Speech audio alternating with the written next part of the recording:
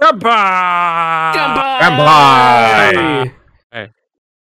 Hello, everyone, and welcome to episode 9. Wow, we've almost reached double digits. How's that feel, guys? Pretty good, yeah. Yes.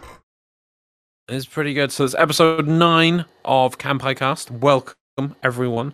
So we're going to have another cool week where we talk about anime and anime-adjacent things like we normally do. And we've all been... we've put this one off for a few weeks now, and we're all been waiting to get to this topic. But, so, before I explain what the topic is, shall I do the housekeeping first? Yep. Cool. So, housekeeping for this week. So, unfortunately, due to a series of complications, we've lost the supporter questions for this week. They've gone walkabouts. We do apologise. So for the next week, double supporter questions. So if you are a supporter of the Xenogellion there, which there is a link in the description, if you wish to become one, you can do double questions. Find some meaty questions, and we will put some extra time into doing it next week. Also, we are looking to pimp the show, okay, as much as possible, and we're doing so using highlights from the show. Please feel free to put a timestamp at any point in the comments and simply say highlight. You can see the results on Twitter, Instagram, and TikTok. Oh, not the TikTok. The places I forgot to link last week. Yeah, I was supposed to read that one out. Yes. Yeah, no, I forgot to put the links in. Oh, and if you don't know how to do a timestamp in YouTube comments, you literally just type in the number with colons, 2 dots separating it, and it'll just take. We'll just type that in. When you submit your comment, it'll even turn to a hyperlink that'll take you straight to that point in the video. It's really useful. So you just put in the timestamp. Yep. Oh, excuse me. This episode, it's explained now. Hurrah! So what is this episode that we have been waiting to do? This episode is about Star Wars Visions. The entire episode will consist of spoilers. So if you have a couple of hours to go watch the entirety of it before you watch this episode, enjoy. You have been warned. I think in a minute we're just going to hit that spoiler button as hard as we can, and that is it, because we are going to hit the ground running with this one. Shall I do an introduction just to let people know what Star Wars Visions is if they have not seen it? Go for it. Or heard it? Go for it. Right, so Star Wars Visions is a sort of weird little mini micro project done by Disney, which, since The Last Jedi, no, not Last Jedi, well, since The Last Jedi and the Rise of Palpatine, completely destroyed the Star Wars canon. The Rise of Palpatine. And they've had their mini success with The Mandalorian, which has been quite reasonably well taken, I'd say, by the community. Have either of you seen The Mandalorian? Yes, yep. I'm big in. I still need to watch The Bad Bunch, which is apparently the new animated one they have. Yep. So, but in the wake of these other projects, instead of the big movies being kind of a draw for Star Wars, they decided, I don't know why, that this must be a drunken bet at Disney. This really must be. They went to a bunch of anime studios and say, hey, here's some money. Go make some anime Star Wars for us. I mean, and so we have Matrix. 9. They're not. Ooh, yeah, we'll get into that another time. But Yeah, exactly. Well, that is a question for another time. Right, but let's see if it worked for Star Wars. So we've got 9. They're not like, I'd say like mini episodes or mini stories to go over. They're not like mini-sodes or whatever. They're all, what was that? About 20 minutes. Some of them are up to almost like 18 minutes long. Gosh, a lot of them are under 15 minutes. Yeah, most of them are like 12. Yeah, it's kind of a problem. Weirdly enough, I'm not sure. Weirdly enough, the ones we like are actually about 20 minutes. Yeah. I think that might be a thing which comes back in the section where we just discuss the topic at the end. So, so they all tell a little mini story within, I wouldn't say within the Star Wars universe, because some of them are clearly not set in the actual Star Wars universe, but work on the same premise. Or theme. Some of them are very loosely themed, aren't they? Yeah. And so the way this episode is going to go, now I've explained to you what it is we are just going to go through them in the order they are listed. Do we want to pause real quick, Zeno? No, it's fine. Just don't point it out. He won't notice. It's fine. It's fine. Loz, just keep going. We believe in you. Just power through it. My legs. Yeah. Legs. Hands. I have legs and hands. Okay, no, it's fine. No, Loz, it's fine. Loz, it's fine. It's fine. Nothing Oh, happened. well, okay. Anyway, so what we're going to talk about is, so we're going to do the episodes in the order they're listed, 1 to 9. One of us will introduce them, and we'll just literally go ham with spoilers, explaining exactly what happens. And then there'll be a bit of a debate in each one. And then at the end, I think the three of us are going to debate what we think, or how we think the whole project went. Yeah? Sound good? Yeah. Cool. And Loz saw Right. nothing. I didn't see anything, especially with this helmet on. Nope. I don't even know if it was I that screwed up, or that Zeno's hat fell off, or that Nazareth actually appeared from the virtual world himself for a second. I don't know.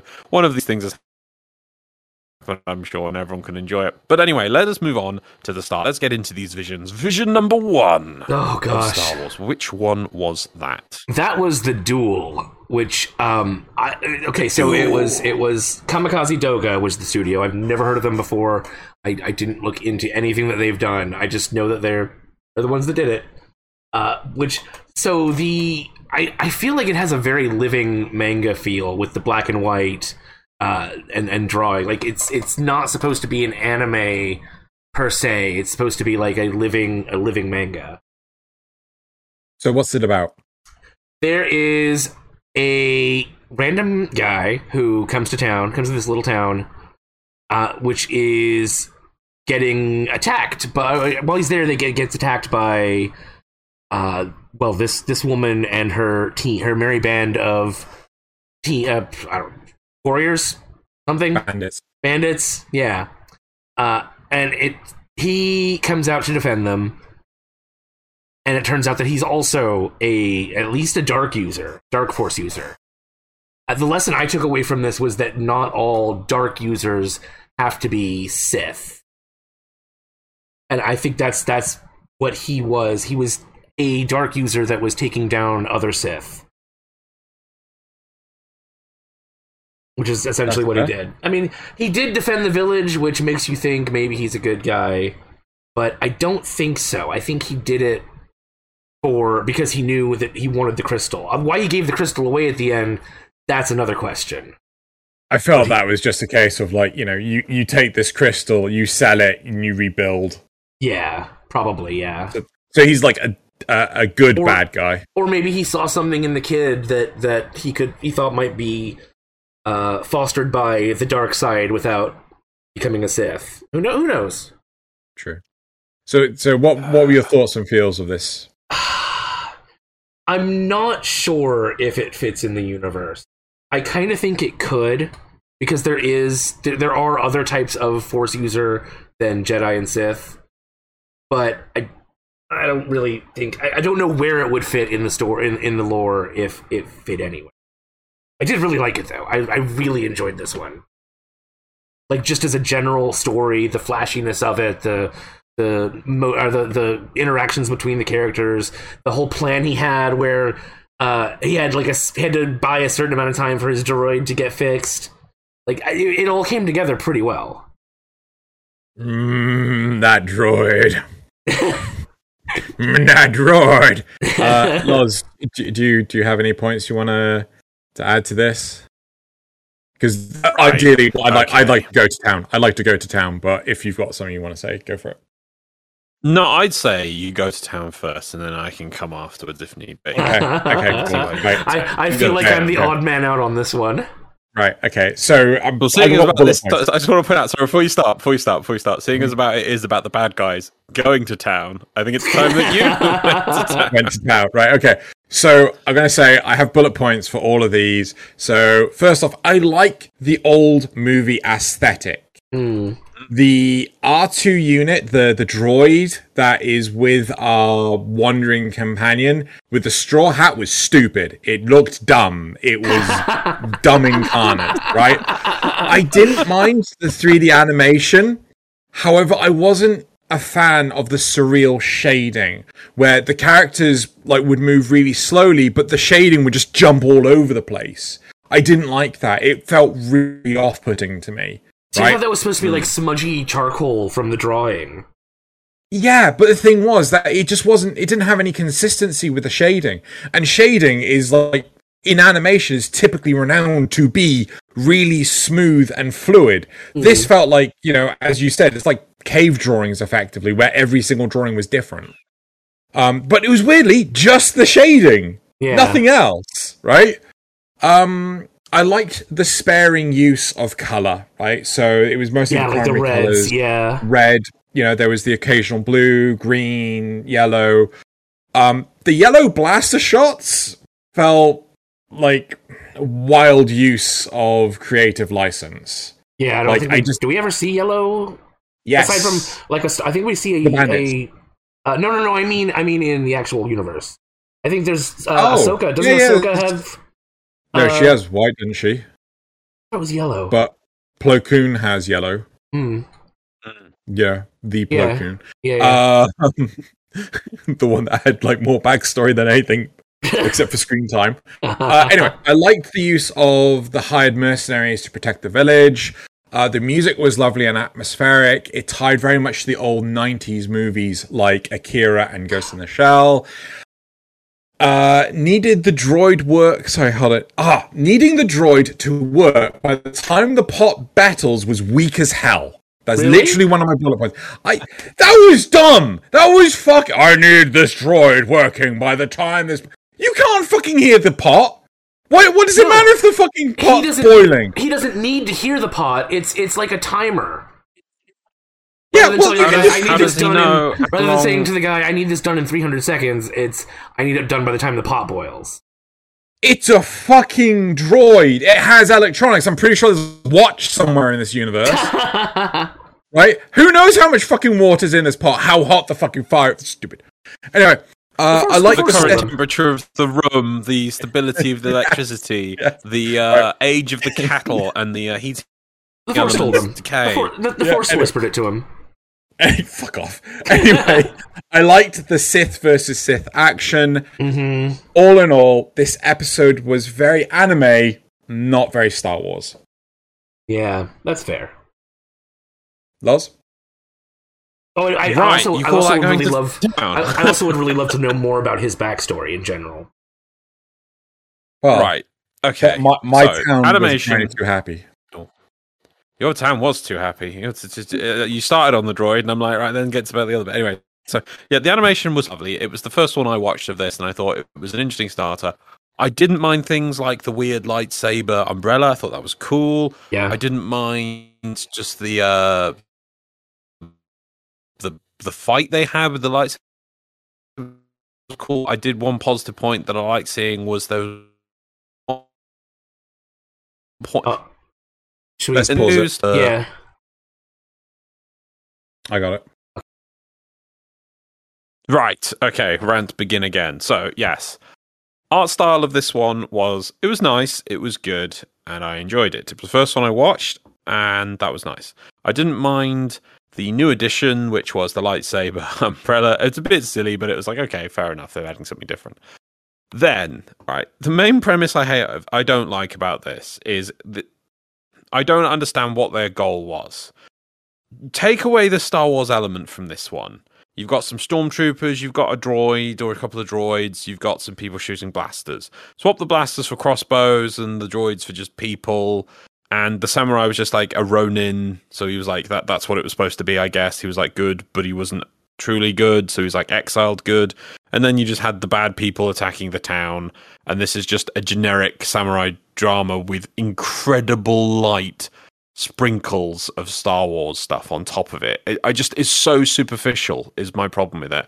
I think one thing I praised, I'm not sure if it came up in the recording, I'm not sure what it did, was the force power in the fight, which was kind of a good point, but also a bad point, is when you saw the lady using her force powers to adjust the log to affect the window she had access to in the waterfall. I was like, right, good. Why aren't you using that to throw rocks at the guy or pick up logs or destroy him with rocks? I don't know. It was just rather limited. So it's just like, why aren't they, while fighting with a lightsaber, flipping their opponent's end of the log upwards so that they fall over? There's things they should be doing. It was very, very limited. So I don't see how this was Star Wars. This was just, we make a samurai drama, and then you get a 5-year-old to go back through with his Star Wars stickers. Yeah, that's what it felt to me. I do completely agree with that sentiment. It's I enjoyed it, but not as anything Star Wars. This was That's about kind of a running theme. Well, there are some good ones, but we'll come to those. I think one thing that got me is that, so when I say stickers, so the town itself didn't feel like a sci-fi town or a futuristic town. This almost felt like two TV shows meshing together for some weird, because the tape of two VHSs had been overlapped or something. And exploring the society of those people, if they were actually in the Star Wars world or universe, would have been interesting. We could have seen little things just about their day life. Instead, it literally felt like a historical Japanese group of people that had blasters and could work droids for no adequately explained reason, when their buildings were made of reeds and rice. To be fair, a lot of the people in a lot of the really poor areas in Star Wars don't necessarily feel like sci-fi towns. No, a lot of the places in Tatooine were just like domed huts. No, but they still had the trappings and the existence of that universe. Like, you could see things like parts of droids used as roofs and just bits of tools and things. If you look carefully in the background, like they've obviously been living alongside higher technology for a long time and have loads of broken junk, and they have to make use of that broken junk. Whereas this literally just felt like an ancient Japanese village. It did not feel like a Star Wars ancient Japanese village. It just felt like we've pulled this out of one show and shoved it into this one. It doesn't take much. You just have to see them using droids in their daily life, or part of the wall is a computer or a terminal or something. It doesn't take much. So, thinking about this, like, after you said this, a large part of me feels now that they're trying to actually draw back to the original inspiration of the original trilogy of Star Wars. I can't remember the name of the movies, the old Japanese movies. Spaghetti westerns. Spaghetti westerns? I think that's what they're called, isn't it? I thought they were westerns with the shooting and the hats. I thought it was like the Kurosawa movies or something like that. Oh yeah, those two. Would you like to pause to check them up? No. Okay. And that's Italian ones. Never mind. Yeah, I was wondering. I mean, oops. Kind of give that away, Nazareth. But anyway, so I feel like this is trying to draw back to those original inspirations, but realistically, Star Wars has evolved to a point where it's really dissimilar from those origins. So it would have been nice to have actually seen that this movie would not only reflect the origins, but the more recent stuff as well, rather than just the origins. Does that make sense? Yeah, I can understand that. Cool. So it started at where its origins were, and it took those and it inspired it, and then it should take the things it's made in itself back to the origins to improve upon them. Yeah. Not just stickers. The origins. Yeah, not just stickers. There you go. So, out of this one, we're going to rate it.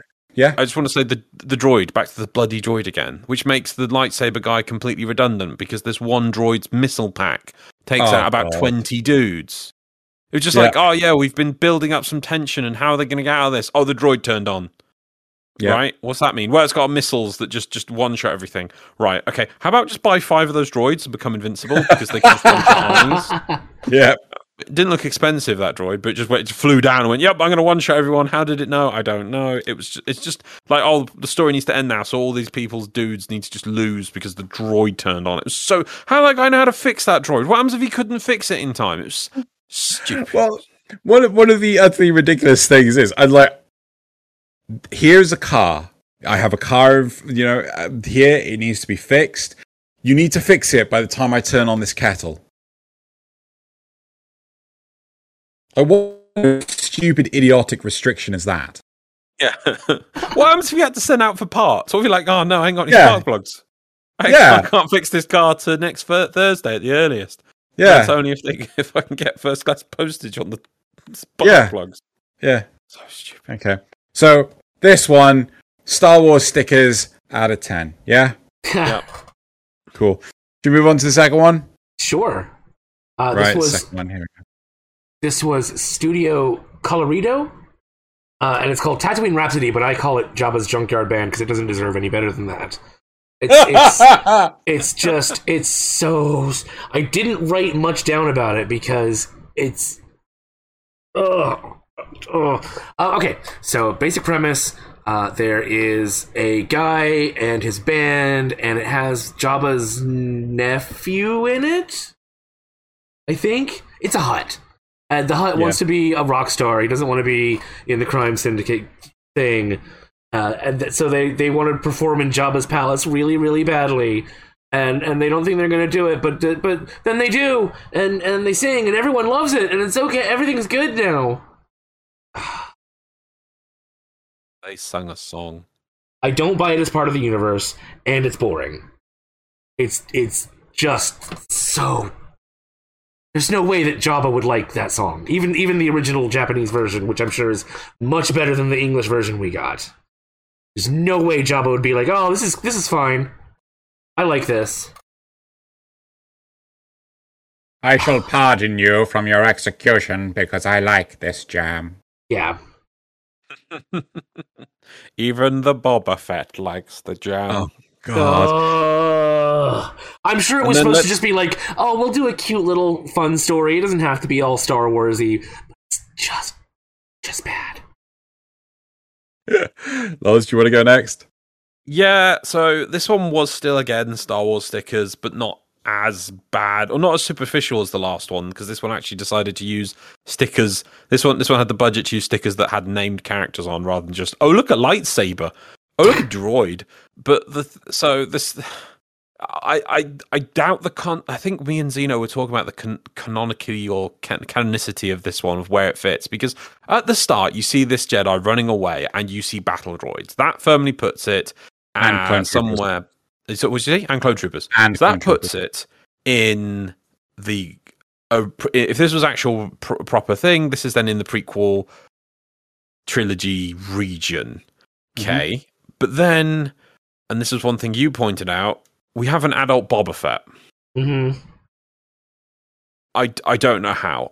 I don't know why. And this is just, we want to sing a song. Yeah, but he can't sing a song. Why? Because he got to be a mafia boss. Oh, no. Well, Boba Fett captured him now. Okay. Let's go sing a song to save our friend. We sung a song to save our friend. Woo! That was fine, little tiny story. It wasn't special. It was just kind of, okay, fine, whatever. I want to give it a plus point, though, that it didn't... okay, so it's taking a character like Boba Fett, and it didn't just take a dump on him. It did show him he was rather ruthless. They couldn't escape him. He was just a one-man unstoppable army, and he would get his job done. Do you not remember the crowd surfing Boba Fett? The crowd surfing Boba Fett. Yeah, okay. That's like, yeah, but okay. There's nothing wrong with that for 1 second. But then what happens in the end? He doesn't get stopped. He chases them down. They try and flee. He ain't going to stop. This is the Boba Fett. He's going to get you. Okay, so you can have a little bit like that, like, oh, he got crowd surfed away and things, but that's not going to stop him. It's like, okay, yeah, that's fine. It's a fair trade off. So you still what's this say? Okay, hang on. Oh, sorry, I pushed button. But the next point I didn't like about this one is that, and how it is just Star Wars stickers, is that they decided to execute this Hutt. They have to do it at the pod racing arena style. Yeah. Why? Yeah. Because they had to have a space for the band to play. Jabba has a palace. Wouldn't you do it outside or on top of the palace? It literally just felt like, oh yeah, well, it's Jabba and we're on Tatooine, and where's someone that's somewhere that is memorable? Oh yeah, the pod racing start area. Now this is pod racing. Now that's good. Thank you for saying that. That's exactly my point. It would have been fine if there was some pod racing going on. Like, literally have this as like the pod racing was going on. That's why everyone is there. And so Jabba wanted to make a scene of killing his nephew or relative at the start of a pod racing thing. That explains why we're in the pod racing arena. Instead, Jabba's like, I'm going to kill my relative. Everyone has to turn up, or else. I don't know. I mean, look at this picture at the moment. There's like, what, millions of people there? If there wasn't pod racing and they did kill the nephew, would it just be? I mean, was there scheduled to be dancers on later, or maybe an evening matinee? Or was it just right? Yeah, I killed him. Giant slug died because we shot him with lasers. Good job, everyone. You can all go home now. Do you know how long it would take to evacuate that stand in a rural area that is Tatooine? Do you think Jabba would care?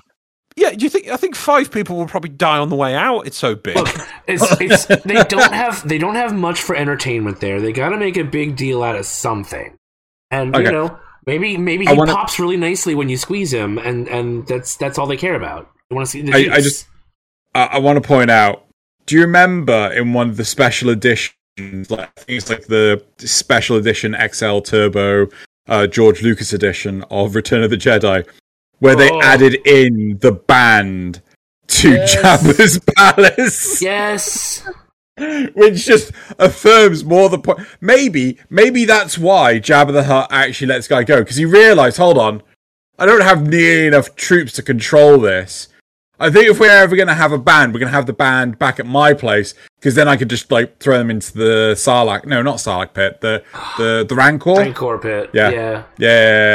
Yeah, again, why isn't it? See, there you go. There's a better way for him to execute. Why isn't he chucking people into the Rancor pit? We could have had a funny. We could have had like a funny, like Boba Fett, like, oh, don't fall off the edge, Boba Fett. That's the Rancor pit down there. Oh, cheers! I almost fell off that time. You're thinking the Sarlacc pit. The Sarlacc pit. Sorry, the Sarlacc pit. Oh, sorry, yeah. Well, there we go. The Rancor pit or the Sarlacc pit. Either would have been fine for executing people. No, I'm going to shoot them with lasers at the pod racing arena. But like, that's the thing. If it just took 30 seconds more to set up that this was happening at the start of a pod race, because that's a great time for everyone to be there, it would have been like, and then we could have even got the band playing while we saw the pods start their first lap.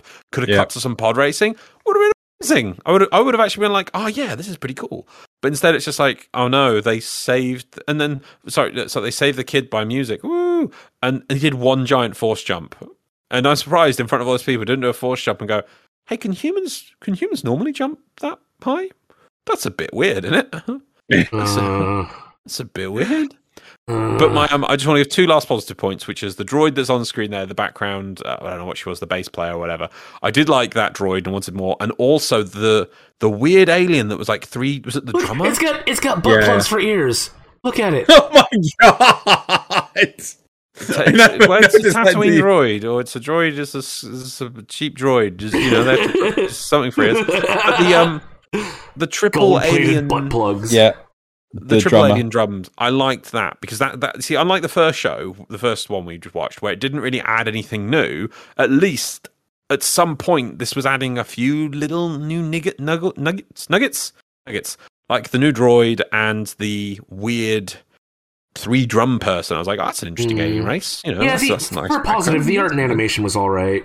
I mean, for the most the part. art animation was fine. It was just decent. I didn't like Baby Jabba or whatever it was. I actually really like the quality of the animation on this one. Out of a lot of them, this was actually really nicely well put together, especially the likes of Boba Fett and Jabba the Hutt. You could easily tell who they were. Even I can't remember. I don't know the character's name. It's one of Jabba's servants, the weird guy that has like a slug for a neck. Yeah. Again, you could easily identify who that was if you knew the Star Wars canon, just not by name. So I really did think that the animation and the art style was excellent for this. The turning the microphone into the lightsaber into a microphone. What the fuck was that about? That's the dumbest shit I've ever seen. Actually, no, this isn't the dumbest shit I've seen, because I saw one of the later ones, but that was really dumb. And honestly, the English dub singing really bad for Disney, that was appalling. Yeah. What? Oh yeah. Like, it was so cringe. Fuck my ears, Christ. Like, that was a budget. That was done on a budget. Mm. Oh no, you don't know who they actually fucking hired to do that, do you? I'll go over that later. Okay. But jeez, like, was there any other points that right? So the only other point I really want to highlight, which I think just needs reiterating, is although this story felt so heavily set in the Star Wars mythos or world, universe, narrative, whatever you want to pick, whatever word, it felt about as Star Wars as X Factor. Mm-hmm. Yeah. It just, to me, there's no part of this that fit in any capacity. I was really disappointed. It's just, aside from the art style and the animation, it's just a disappointment on every level, from story to characters to action. I guess the action's all right, but no. I'm gonna stop you there. No, the action was not all right, right? Because the action was as detailed and effective as the action you would see on a Disney Channel cartoon, right? All right, yeah. Yeah, there wasn't none of this. This felt like it was actually anime. That's a good way to. Yeah, this feels like a Saturday morning cartoon. Yeah. That's the thing. It doesn't feel like there's any anime energy behind this episode, right? Aside don't get me wrong. The whole band singing a song thing, maybe. Maybe. Please name me an anime that has a band sing like that so dull. Yeah. Right? The song itself is bad. Yeah. Yeah, it's like, even if it is in the original Japanese, right? In a lot of anime that involves singing, there is a lot more theatrics to it, right? This was force jump. The end. Yeah. Baby Jabba kind of bounces a little bit while he's playing his guitar, and he smiles kind of because people are cheering. Yay! Yeah. I think for a lot of people, this is considered the worst of the lot. I can believe it. You see, okay, I wouldn't call this the worst by far. It's just inoffensive and just nothing really special. That I don't know what their vision was, but their vision was rather weak. Okay, That's all I want to say. I think one thing we'll actually do at the end is talk about which was our favourite and which was our least favourite or most hated. Yeah. Right, should we move on to the third one now? Yeah. Cool. So the third one is the twins. Done by Studio Trigger, who's done so many things. Right. So many things. The twins. Where to start with this one? Well, from one that doesn't feel very anime-esque to one that is just oozing in anime-esque stuff. It is just literally, okay, so we got some anime, we put it in the blender, and then we just poured it all over your Star Wars mold. And there you go, that's how you make a Star Wars show. But at the same time, this show is a mess. It does not know what this reminds me, right? This was what I would say from like the 70s or 80s when foreign TV was like, not everything was dominated by media-wise by the English language, and so you'd get weird shows done in different languages as their own little studios produce things for their country, which are never intended to be translated out of it. But they'll somehow get their hands on a footage from some other show from another country, and they're like, God, we should do that. They did that. One of my personal favorites is Space Mutiny. They took footage from the old Battlestar Galactica and used it to make. It's so bad. It's so good. That's what this feels like. Yeah. This show does not know what Star Wars is. It knows what anime is. Oh, does it know what anime is? But it's like, right, okay, and then. So this isn't Star Wars stickers. This is like somebody who's staring from somebody who's watched the original trilogy by standing out in the rain at someone else's house, looking in through the window. This is what this is, and then trying to go home and repeat that. I don't know what this show wanted to be. So the story of it is this is not in canon. There is no way this is in canon because they like there's a canon. There is a canon. You've got. There's the cannon. I'll get to that cannon. That diagram, that cannon is ridiculous. So what we've got is we've got two twins, and they were made. But in the diagram, it looks like they were made by droids, but apparently they were made by the dark side. actual story of this is that the dark side is actually this is the secret story, is actually just droids. This is the AI invasion. Is actually the dark side. That's actually what this story is. That'd be really interesting, actually. And I could see this show would do that. This show would totally do that, as that the dark side is droids. Anyway, so the dark side made these two twins to be like some sort of focus nexus of the dark powers or whatever, and then combined with some sort of super crystal, they can release a hell of a lot of energy. They then also have robotic, awesome mech power body suits, which are also linked to this same sort of energy channeling whatever. And then also, seeing as the creators had the cliff notes of what's in Star Wars, they're like, oh yeah, so it's going to have a big gun. Yeah, so this thing powers a big gun. And then they were like, what's a Death Star and a Star Destroyer? Okay, well, they're ships. Okay, so but one's an egg? I don't know. We'll throw away the Death Star and we'll just slap two Star Destroyers together because they're twins. It's a Death Destroyer. It's the Death Destroyer. Yep. Death Star. Star Death. That's what it is. It's Star Death. That's what it is. Anyway, so these two twins. Why would you build it like that? I don't know why they built it like that. And then... Because they're twins. Because it's twins. Sorry, twins. Well, clearly the dark side wanted them to hold hands the entire time. Yeah, again, see, the thing with twins, again, is what I mean of somebody who literally watched the entire original trilogy from a window, and they're like, oh yeah, Luke and Leia are twins or something. Okay, we'll have that in there, we'll throw that in there. So you got these two twins, and they're supposed to be powering up this giant super space cannon as a test. But then there's a boy and a girl in part of the twins. The boy then seems to gain a conscience or has a vision that if they use this device, his sister will die or something. So he wants to save his sister by stealing the crystal. He then goes down to in the Star Death, or the whatever you want to call this bloody ship that's combined together, goes down to the hangar bay. There's an X-wing. Why is there an X-wing on an Imperial, what's supposed to be an Imperial ship? I have no idea. What ships do the good guys have? Because the bad guys seem to have X-wings and TIE fighters. Yeah. Don't get why that's there, but it's just because it's Star Wars. That's the only reason that thing is there. So then he gets in that, and anyway, his sister's like, nah, you ain't stealing my crystal. I'm going to have my crystal and be like all evil and stuff. And he's like, no, not we must be good. He's like, no, but I don't want to use a crystal because I want you, because you're my sister and I love you. And it's like, okay.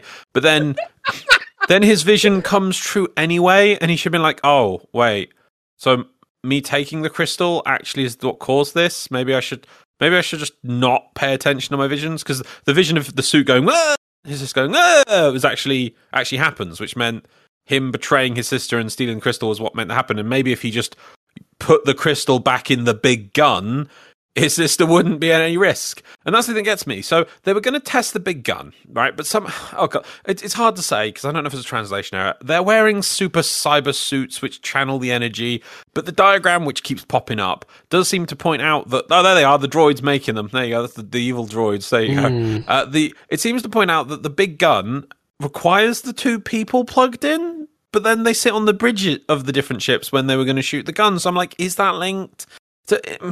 I don't know. Anyway, then after that point, stupidity ensues outside when they fight in space. Yeah. They fight in space. Hold on. I do want to, just to clarify, so after the hangar scene, it then goes to the space scene before any of the vision stuff comes to light. I kind of... Well, I'm not going to go with order. It's just insane, this show. Like, the motivations of the boy, I don't care. Anyway, so he gets his X-Wing, he starts to blow up stuff and everything, and then they get at this point where she's like, I thought, okay, well, maybe if they're wearing their cool suits, they can fight out in space. And then he's not wearing a helmet, then she's not wearing a helmet, and it's like, we're still in space here, people. It just doesn't care. The show doesn't care. It's like... It's fine, because Leia showed us that it's okay. No. This is using Last Jedi physics, where gravity applies in space. Leia showed us that it's all right. There's air in space. And then at about this point, the person who's watching from outside the window watching this, the people inside the house just turn Dragon Ball Z on for a bit. So the show also become Dragon Ball Z before they swap back to Star Wars to finish it off. Oh my god. Oh no, sorry. Then they flip back to the bloody Last Jedi and ruin Lightspeed some more because we got to include that in there for some stupid reason. Yeah. Oh god, we Lightspeed Dragon Ball Z'd up the sword. I'm going to say lightsaber, but it was rubbish. And then what is a mess? And then that's it. And then there you go. I could see him using his sword to cut through an X-wing or something, or I'm sorry, a TIE fighter or something. Planet. But no, he cuts through the entire goddamn ship. But not his sister. This huge Star Destroyer, and he just slices it right in half. He doesn't slice his sister in half. She just suffocates. It's fine. She doesn't even do that. The he breaks the droid saves her. Yeah. Oh, yeah. Because at the very end he says he can feel his twin out there somewhere. Wait, hold on. Doesn't the evil droid actually have like a helmet on, like as if it needs air to survive? I thought it was in a bubble or something. Yeah. Yeah, it was stupid. Anyway, it's full. It's just full of references too, from the fact, like you said, from the fact that they're twins to the boy being dressed like Han when his suit comes off. Yeah. To the whole, where are you going to take the crystal? To a galaxy far, far away. I mean, it was they didn't know what Star Wars was. They just had references. It's like they took drugs or drunk their way through the original trilogy and then mashed it what they remembered. Do you think that they actually went, hey, do you know what's a good idea? Let's take screenshots of like random bits, like at different timestamps throughout Star Wars, right? And then try and make a coherent story. Is this a drinking game? They just roll a dice and then drink, and then they have to fast forward to that point and be like, right. I almost want to recommend it just because of how crazy it is. It's super anime. I mean, it is like 10 billion% anime. But no, see, don't expect to actually enjoy the story. There is no story. Just watch the visuals and let them wash over you. And this is the other extreme. Is this Star Wars anymore? It's a good question, isn't it? Right. Nazith, do you want to make any points before I say anything? No, I think that's really it. It's just all the stupid references and the insane the vision. Okay, I do actually want to say one more thing.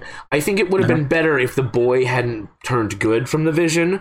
I think it would have been better if he's jealous of he doesn't want his sister to die. He's jealously holding on to her. So his motivations are still bad, but he does still want to help stop. That would have made it at least a little better to me. See, they never want to do that kind of story. They never want to tell stories where there's not a good guy or a light side user in a Star Wars story. They never want to show you the many shades of grey that must exist within the Empire, which is huge. They always want to be like, oh yeah, this person's good now. Did either of you ever play Battlefront 2? No. Right. Battlefront 2 Which Battlefront 2?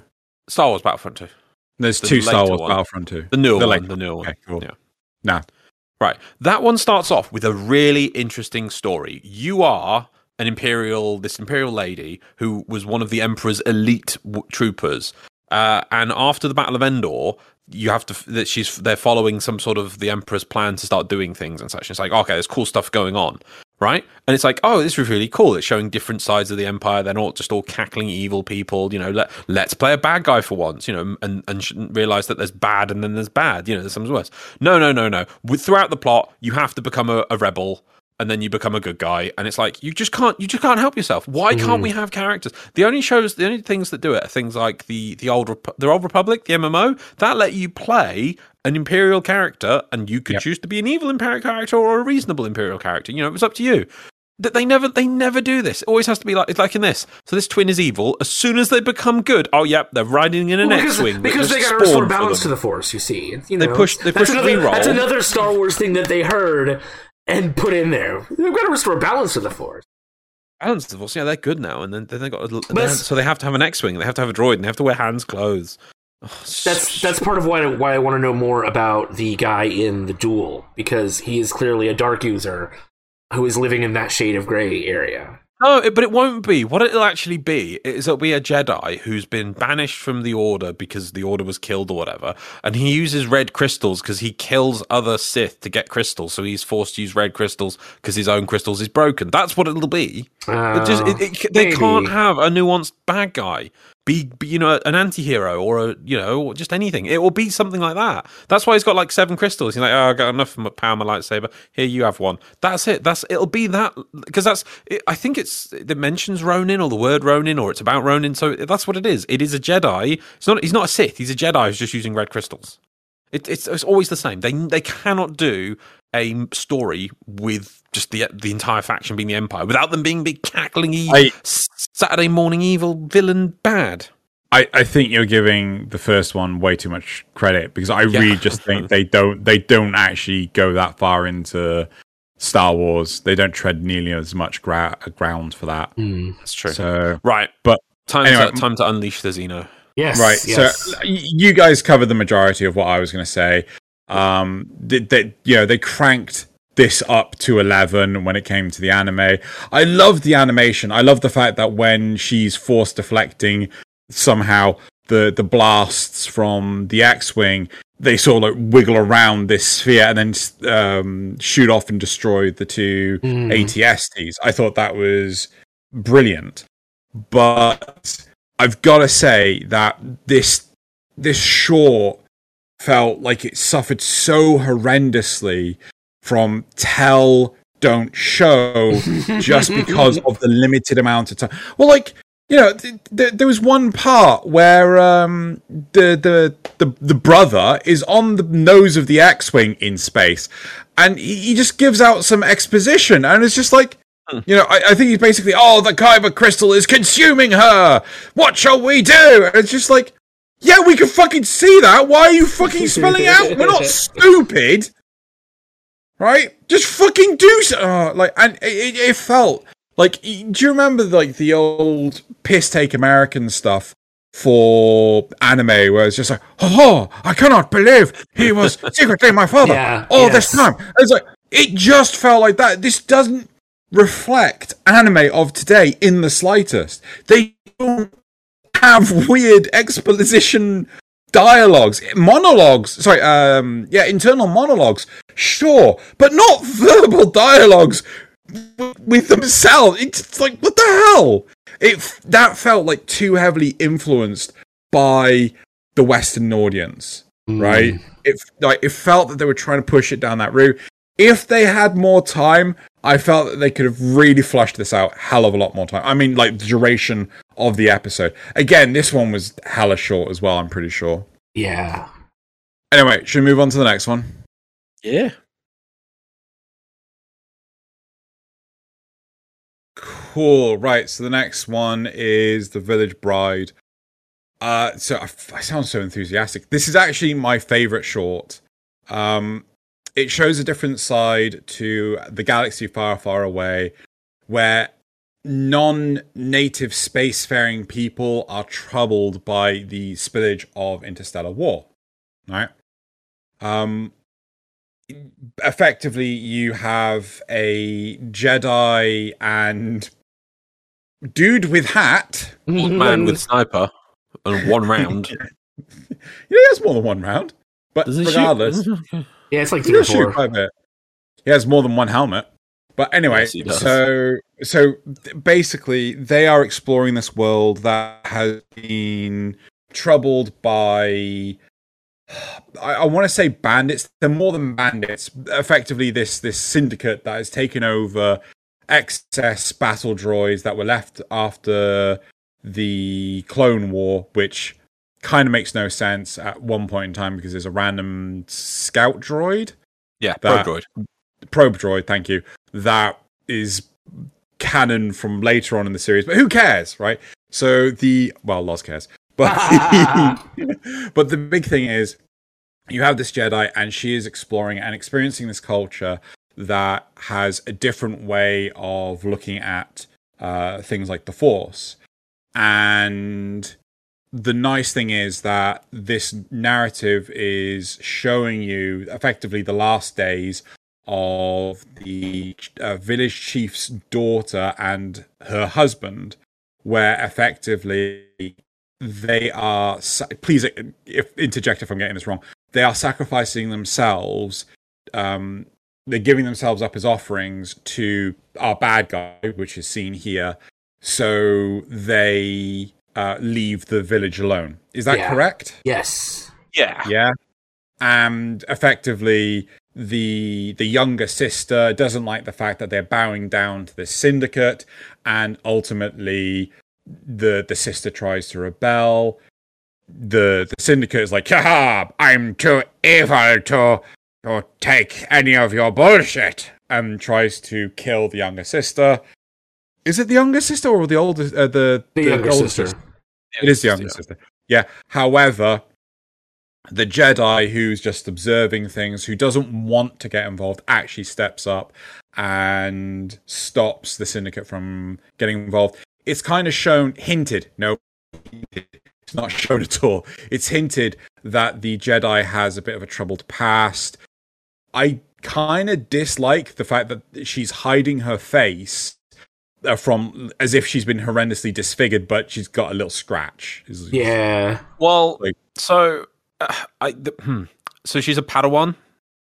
Is she a Padawan? Yes. So the braid she chops off is a Padawan braid. She chops off her braid? Yes. Yeah. Well, apologies, I've forgotten that. When did that happen? Before she becomes awesome. Right, yeah, right before she finally decided to step in.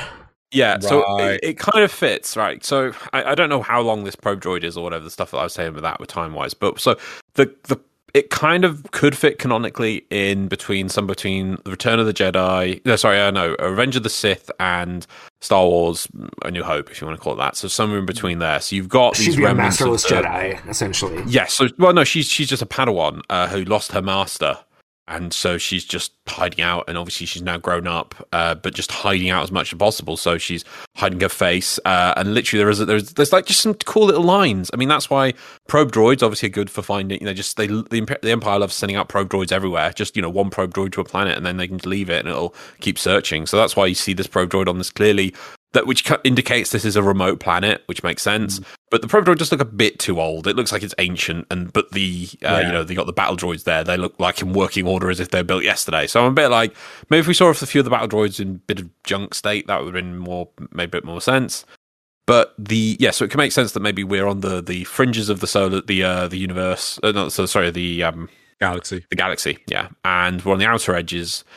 And then, so there's just, the Empire's reach is rather limited out here. That he does give a line at the start. That's the weird man with the hat. So something like, the Empire's eyes. This is, far from the Empire's eyes, or something like that, which kind of makes sense. Because obviously they could, facial recognition might pick her up or something. But also, yes, that's why she's hiding her face. Yeah, so that makes sense. It was good. Yeah, I like that. I personally felt that this was the best balance of Star Wars and anime to get the best result. I want to see this episode expanded out into either an episodic series like Cowboy Bebop or something more traditional as a series with an overarching plot.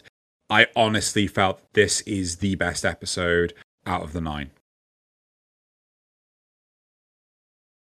Loz. Or Nazis. It's definitely top 3 for me, but yeah, it's very good. I do have a few issues with it that, like, at the start, there's just random points, mainly relating to Old Man. I don't think Old Man was fully realised, but again, maybe if it was a series, I wouldn't know if this would be the start of the series and then we go off following the new Jedi, or if it would be a bit more prequely to explain her past and things, maybe. But he's walking around, it's like, and she says, "Have you finished exploring this planet?" Dude looks like he's just walking around looking for buried gold with his water finders, like he's lost in a thing. Just like, what is he doing? I don't know. He's got his helmet on a stick, which he uses as an explosive, and then just gets another helmet out of somewhere. I'm like, okay, fine. At the end, he's still got another helmet. I liked the anime. This felt like it was So this felt like adults sat down, read some Star Wars, then went, right, okay. What we're gonna do is we're gonna put a setting on a planet, and then we're gonna just tell it in the way that we would tell an anime story. There were things which weren't explained at all. Like here on the screen now, we've got these almost like the Force revealed the past of the two who approached this giant Force stone or something, and this like big energy area exploded from the pillar. Yeah, so it was part of the marriage ritual because he had to carry her on his back because she wasn't to get her feet dirty as part of the ritual. Right, but why? But what? Okay, right. Because I might not be. They have a connection to the planet, and the planet is part of the Force. And Yeah, so that's the thing I liked, is that this was dropping little tidbits that weren't fully explained, but fit within the Star Wars universe and stuff. No, did they build those giant rocks? Were they just there on the planet? Why did the giant rocks respond to people who like, hey, Rock, we're going to get married now. Show us the past. And Rock's like, oh, yeah, you played in here when you were kids. Like, what Rock? Why are you? I mean, there are certain places that are like strong in the Force, so it might just be naturally occurring one of those. I liked it because it was almost like that they were using the rock because they could make it do a thing, but they didn't build the rock, or the rock did that, and they just made that what I think, right. And it was just like, but the rock's just like, I do thing now, it's just that because that's what it is. Like, and it almost like they were misconfusing what it was for, or using it not for its intended purpose. And I love that because it made me want to ask questions about this village. How are they surviving? What else is on this planet? What is this planet since the Force? And it fit within the Star Wars universe. This could be a hidden Force sanctuary for ancient Jedi, and that's just one of their meditation stones where they reflect upon their own history. But when just random people use it, they see. Anytime they visited the stones, obviously when they were kids, they played in the runoff of the water, and that just gets shown to them. You see, and I love that you can like, what's going on there? That's really interesting. So this made me want to ask questions. Same time, it wasn't slapping you in the face with Star Wars stickers, and it was adding. I felt this actually added to the Star Wars universe. I feel like you could have an entire movie series, like Zeno was saying, following a series, and it would fit between the Revenge of the Sith and A New Hope. You could have an entire. This could be the start of an entire show within that region. It was really good. I liked it. Yeah. So the first time I watched this, I actually made I have a slightly different interpretation of maybe parts of the story, but the first time I watched it, I made some really bad assumptions. The first, I thought the two of them were anthropologists for the Empire, just on the way they started talking in the beginning and the way they were watching this ritual. And then I decided that they are both Force users who were former Sith, but no longer want to be. Obviously, all that is wrong. None of that is true. In actuality, what I think is the girl lost her master, probably to a Sith, and is now questioning whether she wants to even be... it's probably not to a Sith. It's probably just to Order 66? Yeah, probably that, yeah.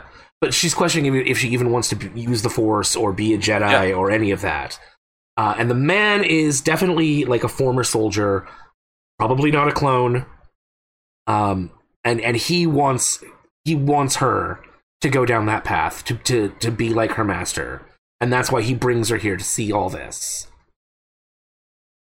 I do actually feel that it was him trying to align her back to the way of the Force, exactly, back to the path of a Jedi, even though he was not a Jedi or Jedi Master or anything. He's just a soldier or like a sniper for the Imperial Army. It would have been the Republic Army. I got the feeling that he knew her master, and he's doing this out of some sort of respect to him. Yeah, exactly. Yeah. Yeah, I could totally believe that as well. And I think that is one shortcoming of this short. Well, even though this was one of the long ones, was the fact that you want to learn more about it, but you can't because it is just a one-off thing. Yeah, you want to know more about him. It also had extremely good music. The art is obviously amazing. The animation is smooth. I don't like that the ship is basically another version of the Falcon. That kind of bothered me. I didn't mind that too much.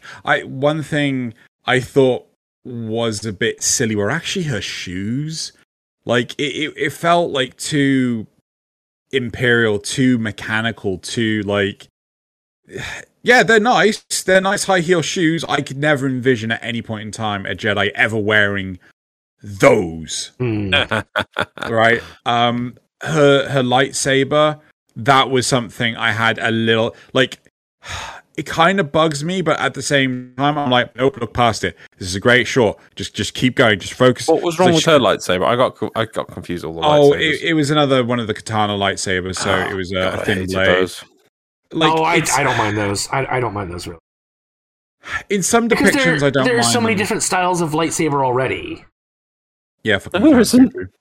Yeah, well, no, it's more handle than anything else. There's a little bit with handle, and that's it. Yeah. But so with the katana blade, I don't mind it too much, but the whole yellow thing, it kind of tried to drive more flair into the lightsaber than I felt was necessary. I would have been more happy if she just had a standard blue lightsaber. Because it felt like we are still trying to be grounded. I would have been happy if she'd stayed a gray user, but was good, but was like, I'm not a Jedi. I'm just good. You should say Force user. Yeah.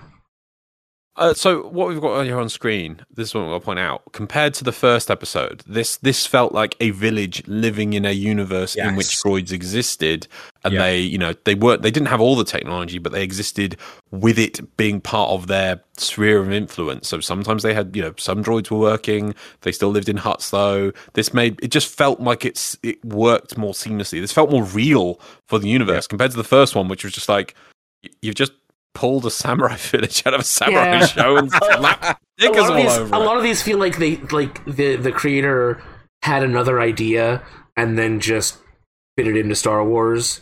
This one feels like it's wholly meant to be a Star Wars thing. Yeah. As I said, my favorite of the lot, but I think we should move on to the next one. Are you guys all ready for that? Mm-hmm. Yep. So this is number 5, The Ninth Jedi. Please don't break my heart, Laws. Please don't break my heart. Yeah, Laws. Okay. What's your heart on this one before I go into this one? No, you say, Laws. You okay. I wanted this one. This was my favourite of the whole Yes! There you go. This one was brilliant. Yes! This one was brilliant. This is the other show. So I would, the other one would be a toss up. The what was the other one called? The Bride. Village Bride. Yeah, that one's Village Bride. That was so the second, good. I think. Oh no, it maybe joints. That one that was good. It was good. But this one is my favourite because this one felt. So first of all, I want to say this is an Elseworld story. I think is the right way to do it. So this is where they've looked at Star Wars.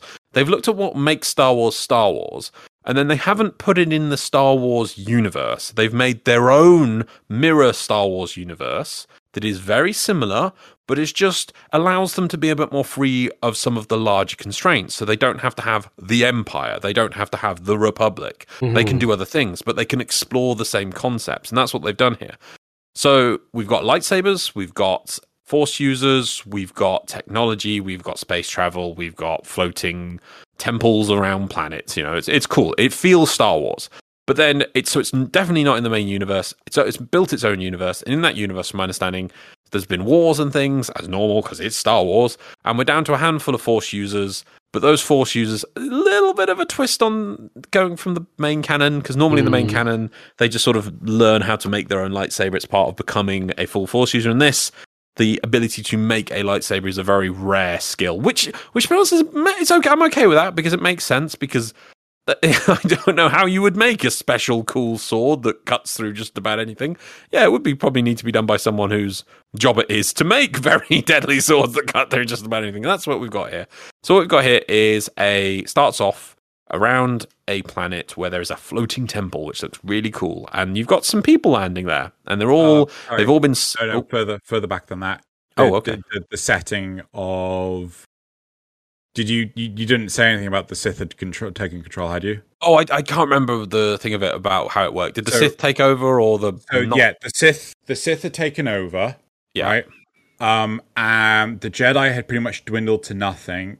Yeah. Lightsabers just basically didn't exist anymore. They were all destroyed. They'd forgotten. Yeah. Making them is illegal. Yeah. Yeah. Yeah. However, so even the Sith didn't have lightsabers, really. Yeah, as far as we understand that, yeah. Yeah, it makes sense from what happens later, yeah. And then, one guy, one Darth Vader motherfucker, and turns around and says, "If you are a Jedi, come to this place. Yeah. I will give you a lightsaber." So he sends out a summons for like Jedi to come and get which lightsabers. seems like an obvious trap. Yeah, but also it's like he's trying to save the universe from the evil Sith or whatever Jedi. And then we cut to these people arriving, and they're all waiting for these lightsabers to turn up because it actually pays respect to what a lightsaber was, and it does some interesting things with what a lightsaber is. We then cut down to the planet where we have the last. Well, no, actually, it doesn't say he's the last, but we've got a saber smith, and he's making some sabers because this person who owns the planet and clearly the floating thing on the floating temple, and also it was the same person who sent out the summons. He's been ordered to make lightsabers, or several lightsabers, and so he does. He's also got his daughter. Is it adopted daughter or his daughter? I think it's just his daughter. I think it is his daughter. Yeah, his daughter. So his daughter, who is in my opinion, main character-esque person that we follow through for most of the story. And it does a really interesting thing with lightsabers, which I thought is like, good. This is trying to do something different, something new, adding to a Star Wars concept, where lightsabers become a sort of emotive device, where if you're with the light, they become one color. If you're with the dark side of the Force, they become another color. And if you're still growing and undetermined, they sort of have a neutral color, which in a few of the shots you'll see here. And then as time goes by, some anti. I'm not even sure if it's from the Sith. It's like some anti-saber people turn up to stop the sabersmith. And obviously, from what we can... Do we see them die? Do we see? Does it explode? No, he commits suicide. Sorry, he tells the daughter to run with the lightsabers. Yeah, take these lightsabers and run. He kills himself to try and take out the bad dudes. Yeah. He doesn't. He just kills himself. Yeah. And then she speeds away on a speeder bike, and one of the bad guys follows suit. Yeah, no dads are allowed to live in Star Wars. It's a shame. Yeah, so we've got to continue that trope as well. Anyway, so yeah, uncles just as much as a problem. Oh yeah, well, just all men basically. Anyway, so she flees from these people chasing her, the anti-saber league or whatever. And then I love this droid. She has to find a droid. It's a really good chase scene, though. Like it's a great chase scene. Yeah. Oh. But then so she has to go find somebody who she knows can get her up to this floating temple, so she can hand over lightsabers to the Force users. And just even seeing these robots, she has to talk to these droids, like really old, and only one of them's working, and he says he's on his break, and I'm like, yes, this is cool Star Wars. He's having his cup of tea or whatever. All right, he takes her up to the place. So obviously, while we're up there, the people in the floating temple waiting for their lightsabers to turn up, there is a droid with them, and the droid is like, yes, my master has brought you all here to give you lightsabers, and he has one lightsaber with him as an example to say, yes, we will have more, and so there's one lightsaber there. And I think there's one boy picks it up and turns it on. It's like, oh yeah, so we know he's a good guy because he gets a good color. I can't remember if it's blue or green. And she turns up with all the lightsabers, and then all the Force users who have gathered there take them, and they turn them on, and loads of them all but one of them turn red. Yes, this guy on the right here in the blue. Yeah, the boy. He's the boy who turns on the first lightsaber. Yeah, because immediately at first the robot only has one lightsaber. Yes, which is a gift from the Margrave, who was the guy that called them all. Yeah, and they kind of pass it around a bit, and then the boy gets it, and he turns it on, and it's blue. Yes, so that none of the others turn up like, oh yeah, lightsaber. And he's like, oh yeah, it's blue, yeah. Anyway, it turns out that the Margrave, also a Force user, was hiding inside the giant droid all along. And so a pretty cool battle ensues to try and kill the good guys. The revelation of the bad guys is so good. Yes, when they all turn on. I have to ask you guys, did you see that coming? Because I didn't. No, I kind of did. Okay, I knew it was a trap. Initially, I thought it was a trap for Jedi, and then I have in my notes something is. At first, I was like, I really love all these non-Jedi Force users. Yeah.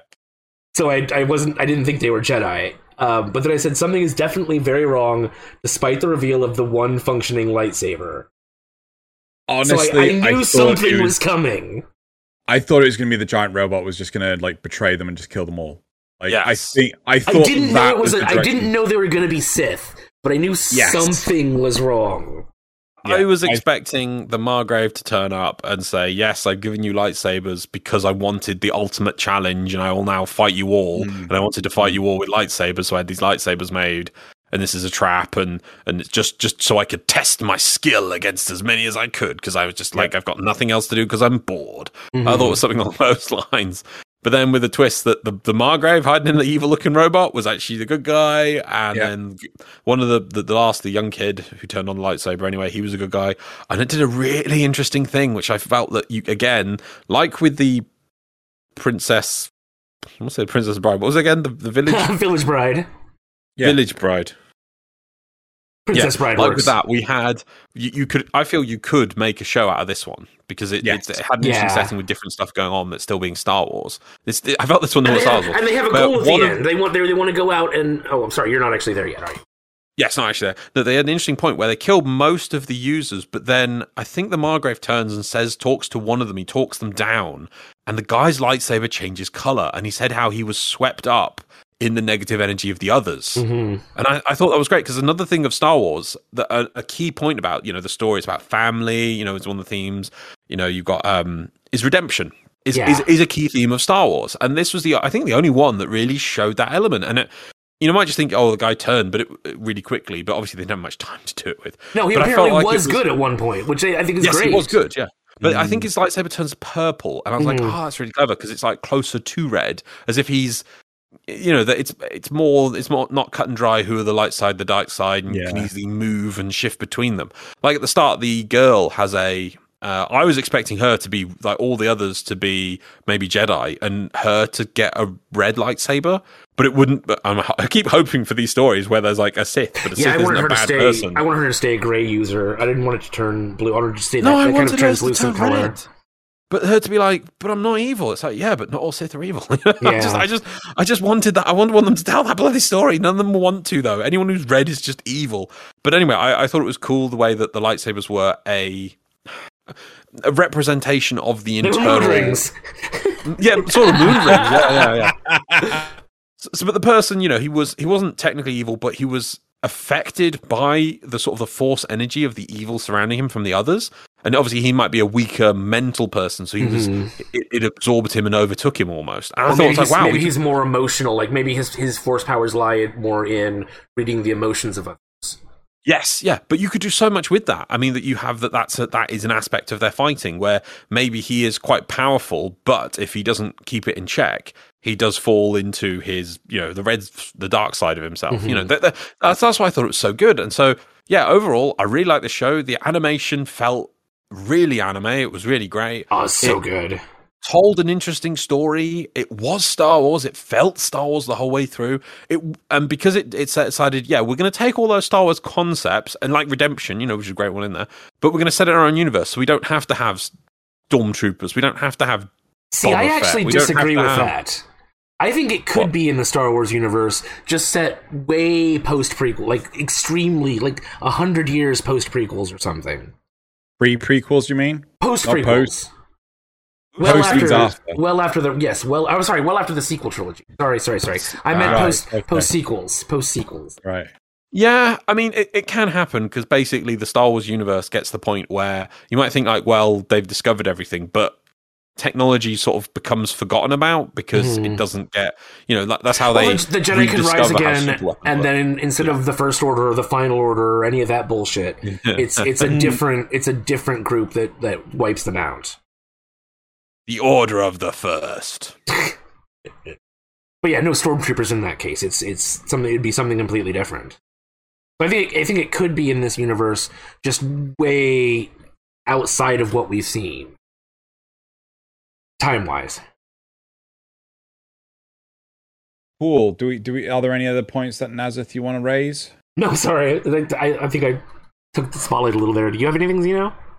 Okay, so honestly, the only reason why this is my number 2 compared to The Village Bride, it's a really close call. Like some of the animation in this was just, it was just spot on. Like I loved the bit where the girl, she's on the speeder bike, she gets off and she's running against the ice, right? So like that whole scene I thought was fantastic. The reason why I didn't say this is number 1 is actually the reason why Loz said it was his number 1. I don't like the fact that it is separated so heavily from the original 9 movies in terms of narrative, right? Okay, yeah, no, you go. You keep going. Keep going. That's honestly just my personal preference, right? Like, I didn't like the fact that the Sith were, they've dominated everything. Lightsabers have disappeared. We have to have a sabersmith make more lightsabers. Color influences, say your mood influences. Like, I wasn't a fan of that, but that is honestly the only reason this is in second and not first. See, for me, the reason why I'm the opposite of that is a lot of Star Wars, in my opinion, at the moment, is stuck on the original trilogy. It can't. It always loops back to the original trilogy because that's what sells. Star Wars needs new innovation. It needs decent stuff added to it so it can expand out in other directions. If you look at other canon, other continuities of other fan bases and things, like you can see how new stuff keeps happening in them. But Star Wars, the prequels did okay, and that allowed you to go back all the way to the Old Republic and things, but it's just more of the same. Whereas this at least was trying to branch out into a few different things, different feels. And I think Star Wars needs this. This is the kind of vision of a different Star Wars that I would love to help rejuvenate Star Wars as a whole, instead of just relying on the original trilogy, which is what it just keeps doing. Yeah, no, I completely get that. Yeah, no, yeah. I think your points are good as well, but yeah. I got one last thing. Go on. So they're on a pretty cold planet, it looks like. Lots of ice, lots of snow. She's on that speeder bike for quite a while, going pretty fast. I feel like her face should have some frostbite by the end of it. just saying, Someone. How do you know that the bike doesn't shoot warm air at her face? I have a fan on my VR helmet that's shooting cold air through it onto my face. And that's just on my VR helmet. So. Oh, also, last point. These trebuchet fishing lines. They were brilliant. I love them. It was so stupid. I love them. Yep. Right, okay. So I think we'll move on to the next one. Yep. Zeno's personal Number favorite. 6. Fuck off. Number 6. Right, I'm going to say I haven't seen this the whole way through, so I'm going to leave it to you guys. That's nice. TOB1. ITO. I hate this one. I hate this one the most. I cannot stand this one. This is personal preference. If you like this, good for you. Feel free to skip to episode 7. To just go into the timestamps, click on the chapters, whatever you want. I really hated this. Right? So I'm going to go through my notes. Honestly, this feels so removed from Star Wars. The only thing really tying it down to the franchise is just the lightsabers. Nothing else. Right? We have a robot that has more heart than the kid from Captain Planet. Right? This happy-go-lucky robot is like, oh, he's so happy. He's so happy. Oh, he's such a good boy. We have a Jedi Master who's doing biology, right? He's not like studying the ways of the Force. He's not in tune with the Force. He's actually performing science, right? I see. He wants to terraform the planet that they're on. To be fair, they aren't. He's not supposed to show it, and let anyone know he's a Jedi. Fucking why? Because the Sith are in control. I guess. Are they? I don't know. Actually, I don't know that. The fucking professor with a monocle here, just like... Is this not Professor Wily? Are we watching Mega Man? What is this? No, it's like, this so feels like a cross between Mega Man and Astro Boy. Yeah, it feels like such a callback to Astro Boy in a lot of ways. It is an homage to Astro Boy, because the original... Oh, God, what's his name? The original creator of Astro Boy named Astro Boy Tobio, which it was the name of... I think I'm getting this correct. was Tobio, which was the name of the creator's son who passed away, right? So Toby is actually an homage to who is considered one of the founders, one of the fathers of modern day anime.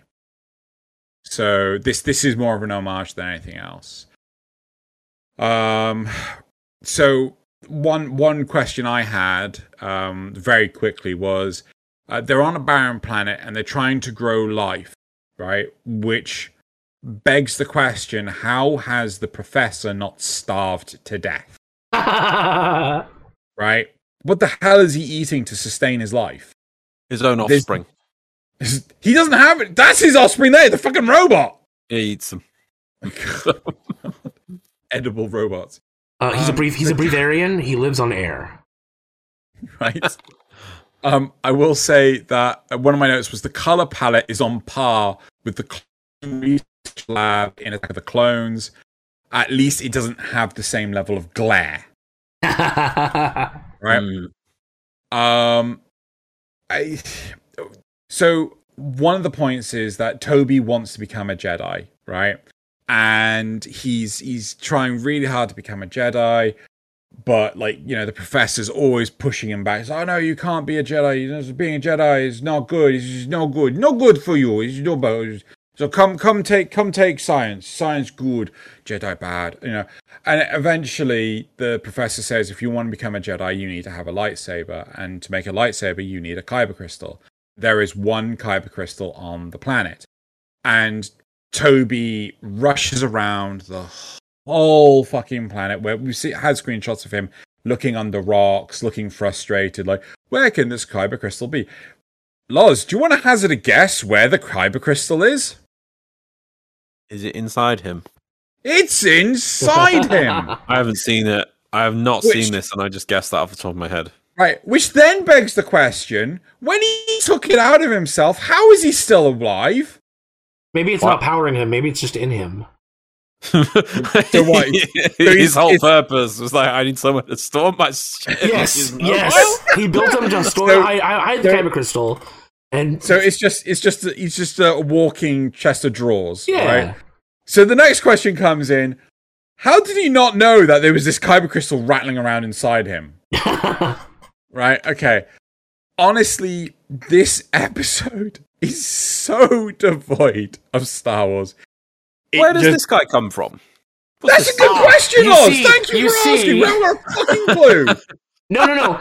So at one point, while Toby's looking around, one of the professor told him never go in the basement, and so he goes down in the basement finally while looking for this kyber crystal. And there is, it looks kind of like an Imperial ship rather than anything else, like one of those Imperial shuttle things. And he goes in there and he's like, "Calling all Jedi!" And of course the Sith pick it up, and that was it. Yeah. So the kid dooms them all because they come here, kill his. The professor hides the kid away. He's like, "No, you have to stay here behind these rocks." And he goes out and gets killed. Only if the professor had a lightsaber. If only he had arms. Oh my fucking god, right? But yeah, it's just like fucking, oh my god. And then fucking typical anime shenanigans. Toby combines with another robot to become Mecha Toby. He's a fucking robot anyway. Yeah, I saw that. And I was like, why didn't you start with that? They fuck up his leg, and so he can't run anymore. Arm. Yeah. Well, then I guess he doesn't even really need it. Yeah, so somehow the Sith robot man stabs Toby in the hand, pinning him to the wall. I said that right. Pinning him to the wall with a lightsaber. Yeah. Lightsabers work. Yeah. Yeah, exactly. So, honestly, I did not enjoy this at all. I wanted it to be over. This hurt me. I was mentally abused watching this. If this had nothing to do with Star Wars... It has nothing to do with Star Wars! Okay, if it wasn't trying to ostensibly have something to do with Star Wars, I think I could have liked it. I think I could have liked it. I think it's a cute idea of like, or a cute look at what makes a person a person. Can a robot be a person, etc., etc.? You mean Astro Boy? Yeah, exactly. Yeah, it's yeah. Go watch Astro Boy instead. Oh my God. I wanted to like it, but it's definitely it's nowhere near canon. It looks at canon and says, "No, I don't need any of that. I just need some couple of little references here and there, and that's Star Wars enough." But this sounds more like, oh, I see. So you enjoy Star Wars? Oh, I see. Have you heard about our good Lord Astro Boy? Would you like to prove the holy text? Oh my God. So one of my like, I don't know what the fuck they were thinking. I really don't. I like. Yeah. If you guys I forgot to mention this the last couple of ones. So Village Bride was done by Kinema Citrus, which I've never heard of. Ninth Jedi was Production IG, which I'm pretty sure everyone's heard of. Yep. And this one was Science Saru, who did another one that I don't think any of us really liked. And yeah, I think that this is another case of they had an idea, they wanted to do an Astro Boy homage, and they just slapped a few little Star Wars trappings on. Bits. Sounds like they were hired. It's like, oh yeah, we'll do Star Wars Visions, and then Drake's like, no, I want to do Astro Boy Visions. Yeah, Astro Boy Visions. It honestly, it feels like they had, our sprinkles, right? Ice cream sprinkles and things, and they got like they poured some out on their hand. They got one, they dropped it on. That's enough Star Wars. Threw the rest against the wall. Yeah, exactly. Yeah, right. Yeah, I mean it's cute. The art's fine. I know you don't like the color palette, but I think the art in general is fine. But it's just not. Go watch Astro Boy. Right, should we move on to the next one before we find yet more things to rag on this one about? Indeed. Right, so this one is number 7, The Elder. Loz. Oh, is this one mine? Okay, yeah. Cool. So this one, how long is this one? Do you know? Oh, I think this was one of the longer ones, wasn't it? No, I don't think. I don't think it was. I don't think it was. Hang on, I can check. What number is this? 7. 7. It is 15 minutes, almost 16 minutes with credits and everything. Minutes. So it's rather slow, this one, but I feel at the same time it's just gonna sit and do its story, its own little mini story, its own little mini, almost parable in its own time, a fable, fable almost. So what we've got is we've got 2 Jedi on a bit of a patrol out in the edges of the universe, and they're like, you've got a Padawan who's like, yeah, I want to fight stuff and be like epic and hero and cool, and you got like a master who's like, yeah, no. Yeah, no. Sorry, Loz. That's too much emotion. It's more like, yeah, no. Yeah.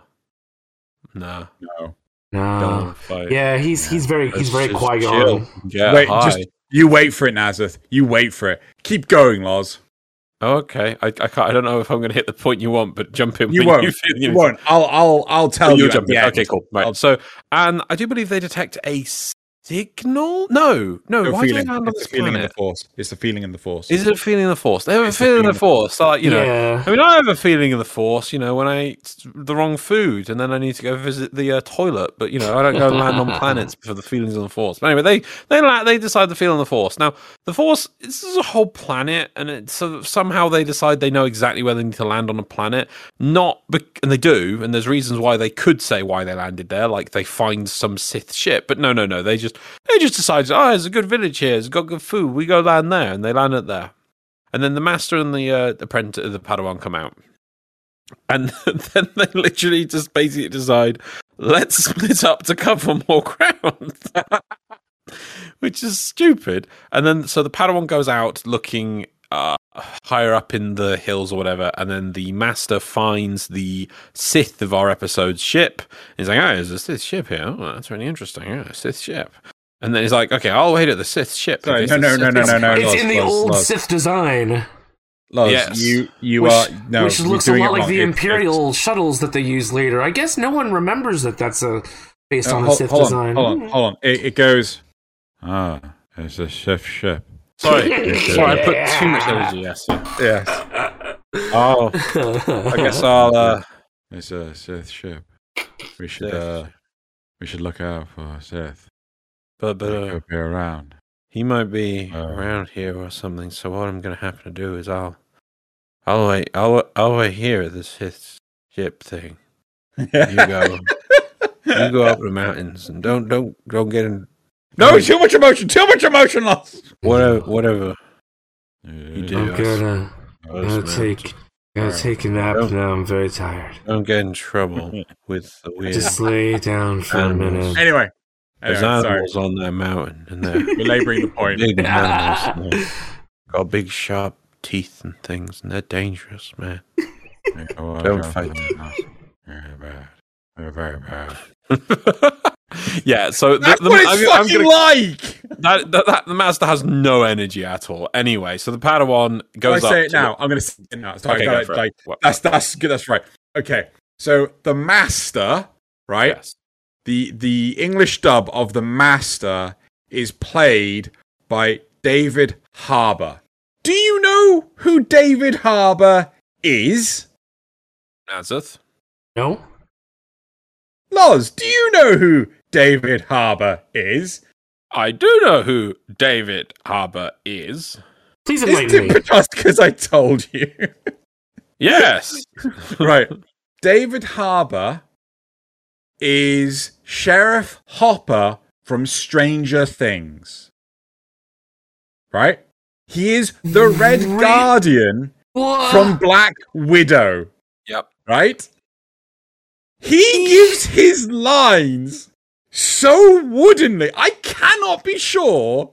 Was he on sleeping pills at the time? I don't know. Maybe that's the third choice. You know, I joked about him being like Qui-Gon. My summary of this episode was literally anti-Yoda versus Qui-Gon. Right? Because Qui-Gon acts like he is on sleeping pills the entire time. And so does this guy. So like, I thought about this. Qui-Gon, right, from episode 1 of Star Wars, he's quite firm, right? Stern. He does portray, Stern, sure. But he does portray some form of emotion, right? Not a massive amount, but at least you could not replace him with a plank of wood. Liam Neeson does actually portray some form of emotion, especially when he gets stabbed, right? Yeah. Whereas when I found out who was acting him, I thought either he was directed to this is your direction, you gotta go with it, or Harbour basically saw the stills of the he's like, wait, is this genuinely how they animated him? I'm okay, fine. I mean, you're supposed to be calm and at peace, and yeah. I was just like, what? Yeah. But of course, you could have hit the nail on the head there. They could have given him sleeping pills. Yeah. Yep. I was just completely taken aback who had actually played this guy. Yep. I agree with that. It's just yeah. So obviously they said, play a wise Jedi Master who's deep in the knowledge of the Force and rather humble and plain. And he went, okay, that means I have to be real quiet and slow and not really do anything. Yeah. Anyway. And the worst part is I liked everything else in this but him. Yeah. Well, just him talking. Yeah. I liked the concept of him, and he was all right, master. So anyway, the student goes up into the mountains and finds one of these dangerous beasts that are indigenous to this planet, and gets attacked by the evil Yoda Sith man, who just likes to fight, really, but he's past his prime and he's dying, so he's just finding somewhere to hide out at the end of the solar system. At the end of the universe. And simple story, then the master kills him, and then that's kind of it, and they say they go off. But the underlying theme I felt from the show is how the circle always turns. You start the episode with the Padawan, who's desperate to prove himself in combat and wants to fight, ancient legends and all this other stuff with a lightsaber and be a superhero. Then you've got the master, who's kind of just like accepts it and is at his prime. He's super strong, really. The Force just flows from him and is yeah. I am one with the Force. And then we have the decaying, in waning position of the old Sith. But he's not a Sith. Because he specifically says the Sith became obsessed with outsmarting the Jedi. He's not a Sith. You could call him a dark side user. Yeah. I mean, that's the key point, is that like not all light side users have to be Jedi, and not all dark side users have to be Sith. Yeah. That's one of the things I loved about this. Yeah, that's the kind of thing I like to see, because it's just to boil it down for the lowest common denominator. Why the movies go, Sith is bad, Jedi is good, so that people understand it. He is still clearly bad, but like he wants. I think he wants an honorable death in combat. He used to. Fighting was this. This is almost like the Padawan in the future. Fighting is what drove this dark side user, and he would even mentions that he'd love to have fought the Jedi Master when they were in their prime, but now they're waning, and they're looking to just end their combat in the thing they love the most, which is fighting. So they just almost suicide on Jedi, and they get killed. And it's showing. And then obviously from then onwards, the cycle moves on. So the Padawan is going to become the Master. This Jedi Master is going to become the decaying Elder, and probably get killed off by a Sith. And then the Master, the Padawan becomes the Master and has a new Padawan. So it's always showing how somewhat life keeps moving. And I did like that they were trying to go for that undertone. They were trying to fit a lot. They were going really slowly, mainly because of the voice acting.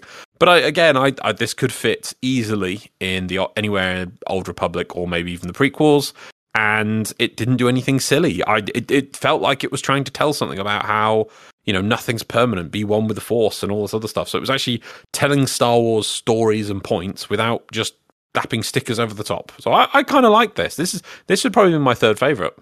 Interestingly, this was also done by Trigger, who did the Twins. Completely different feel. No, I'm swear this is Project IG. It's Trigger. No, are you sure? Do you want to pause go to the judges? What are the judges? Let's move on to the judges. Judges going to test this one. Taking this one to the judges. Assessment of our results here. Trigger presents The Elder. Which was the other Project IG one? I think that's... No, they didn't have a second one. I swear they had a second one. Nope. Have I slipped into a mirror universe again? Clearly. Right. Yeah, but it's such a different feel. It's crazy how different a feel this one is. Well, they were trying to work on both, and when the other team came in and stole all the anime from this one and shoved it in the other show, that's actually a good point. We had a precious limited amount of anime left. Like, no, this is our left. This is all we've got left. We're having this, and so it still felt anime. This one's very Star Wars, but it has like only a few really anime things in it. Yeah. I think the concept of the Elder that wants to die in an honorable fight is like a very anime sort of concept. Is there anything else you want to touch upon, Nazareth? Nope, I think that's it. Cool. So I will agree. I do feel that the quality of this production, it was actually very on par with the movies. Like, it felt like I could so totally see this camera angle, this ship design, the sweeps, the screen wipes and things like this. It felt like it could just so easily fit anywhere in the Star Wars canon. I did feel that the reason why the two Jedi were separated felt a little forced, and I think that was literally due to a limitation in the duration. It felt like, oh, we need a reason for them to separate. Flip a coin. You now have to separate. The Force told us we have to separate. It still felt... You mean the plot? Yeah, sorry. Well, the plot's being forced. So, anyway, still feels more like telling than showing. There was so much standing. The weird bit with the kids. Anyway, I love the bit where... I love the actual Sith eyes.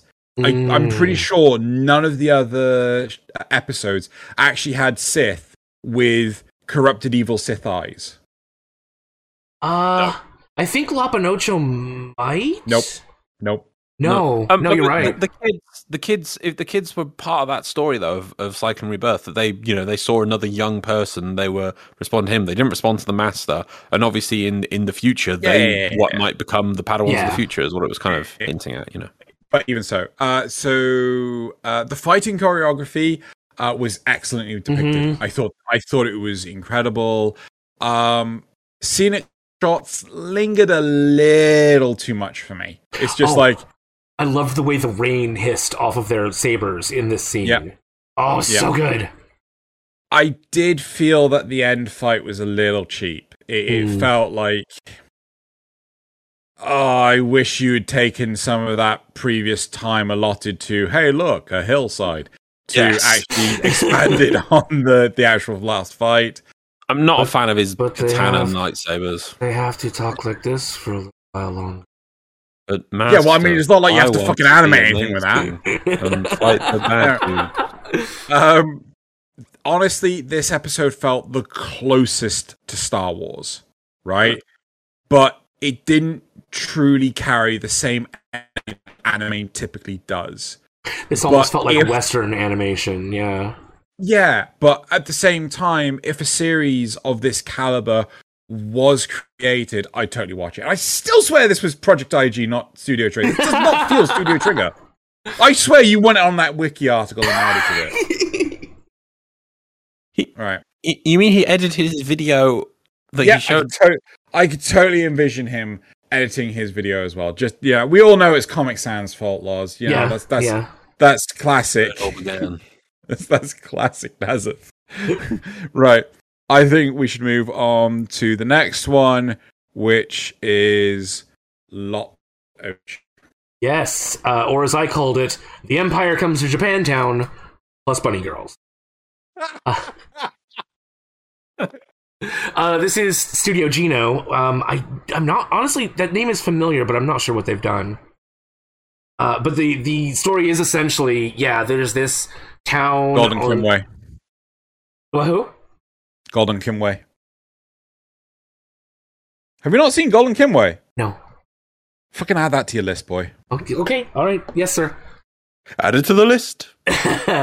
Essentially, this is a tiny little backwards planet, and a backwoods planet, I should say.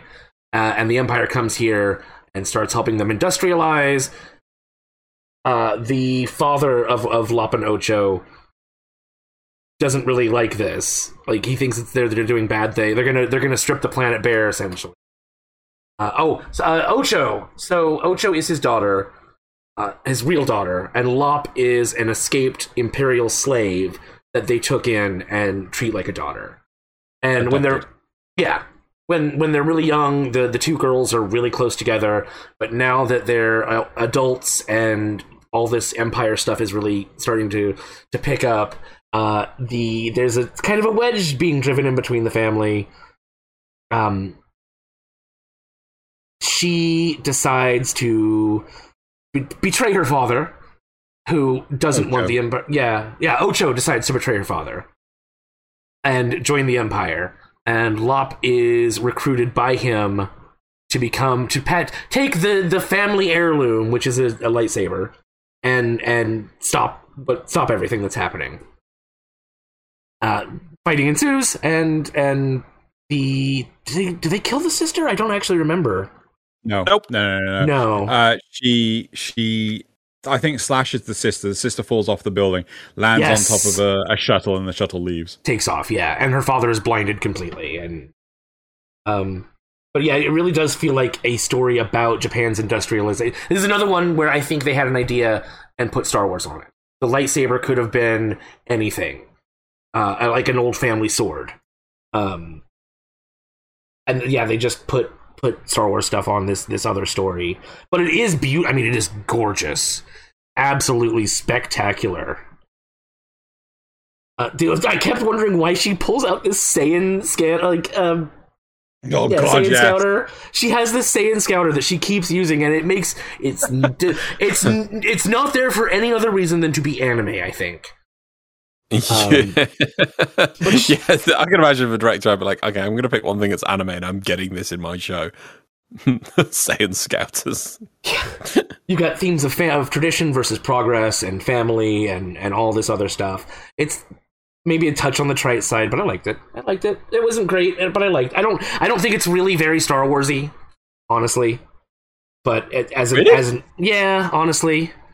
But just like if it had been something else, I would have loved to see a full length movie. Loz? You know? Damn it. Right, okay. At first I was really liking this because I was hoping we would see more interactions with the Empire and normal people. And obviously we have this town of people, or this planet of people, and they're saying about how it's really nebulous. And I didn't realize, as you're saying, it's a very good analogy for the westernization of Japan is what this is aping at, I guess. But I wish we saw more, because I do not understand the motivation of the daughter. From what I can tell, the daughter wanted to join the Empire because they have cool white coats. That is my understanding of her motivation. That's all I can take from it. She thinks that their planet needs to join the rest of the galaxy, and this is the only way to do it. What does she? Yeah, but it doesn't really go into it. Why do they need it? No, what does that mean? It's like I think it's that conversation in the car that they have, and that's basically all we get about it. What? No, what conversation? Dad, we should modernize, or the Empire will bring us stuff, and they're like, no, they won't. They'll steal our stuff. Yeah. No, they'll bring us stuff. And it's like, but the polluted our planet is bad. No, but they're good, really, in charge. This again, I feel I do feel this one could have actually been expanded out to make a show. Like, we could have some episodes seeing the slums, or a full-length movie or something. We could see flashbacks to Thingy as a kid, and we could see what was she doing for the Empire? What are the Empire taking out of the planet? What is the town getting back from it? I imagine the town might be getting things like medicines and things. It's like, that's, just because the Empire are like, well, slaves, we need to make sure the workforce doesn't, like, a disease could break out in the town, and the Empire could be like, well, they bring medicine to go and cure it, because it's like, well, we can't let this run through the population because we need them to be working. So it's like, it's a good thing done. Might not be for what you would consider the best reasons, but they still do a good thing and save lives. And that's the kind of thing I was really hoping we get to see, that sort of nuance, and that sort of, it'd be interesting to see that low-level interaction of the Empire with normal people. But the girl just starts off as this, like, oh yeah, they're like twins, they're like sisters, and they're behaving, and then she's like, I want to join the Empire, Dad, because they're cool. I don't like you, Dad. The Empire are like cool, and they're like evil, and they like give me white coats, and I love white coats. This story, why? This story is too big for the time limit they have. Yes, yeah. There's so many elements in more depth. But one thing that I hate as time went on, this has, out of all of the things we've shown, the worst lightsaber out of all of the shows. No, actually, I say this is the second worst, but yeah. Okay, yes, a microphone is not a lightsaber. You make a fair point. That's not what I was referring to, but now it's third worst now. What was the one you were referring to? That's the next one in the next episode. Pisses me off. Oh, God, I've forgotten about that hot garbage mess that's coming up in a minute. Yeah, but I didn't like this lightsaber at all, because it's like, it is a sword. It's like a lightsaber when you get like in the last one, we had the bad guy who had the dark side user who had two lightsabers that sort of had little pointed edges towards the end. It's like, that was it. That's all those lightsabers did. So it's like, okay, a lightsaber does not need a cutting edge. Why? Because it cuts through anything. Why would it need a cutting edge? What advantage does that give you? Style, only style. It's just literally just E-peen. It's just, I don't get it. Oh, my lightsaber's got runes on it. Look at me. I've tweaked the focus emitters so it looks like it's got runes on it. Oh, well, mine's curved on one side. Okay, why? No, it's supposed to be this amazing simple weapon, almost like purity of annihilation and destruction. Loz is being serious. There is actually writing on the blade of this lightsaber, right? Yeah. Sorry, for a second it sounded like you're trying to be overzealous, but no, they've actually I kind of wish I put a screenshot of it. I really wish I did. Again, it goes back to the idea that this is a different story that they took. That's clearly just a family heirloom sword. Yeah, that they turned into a lightsaber. Yeah, How the fuck do you edge writing on bloody light? You don't. No. I see what Nathan's trying to say. Is that literally this is just literally the modernization of Japan story. So that's just a katana, and they just were like, okay, then we exchange katana for lightsaber. And it's like that's a. I do feel that they're telling a Japanese story through the lens of ostensibly the lens of Star Wars.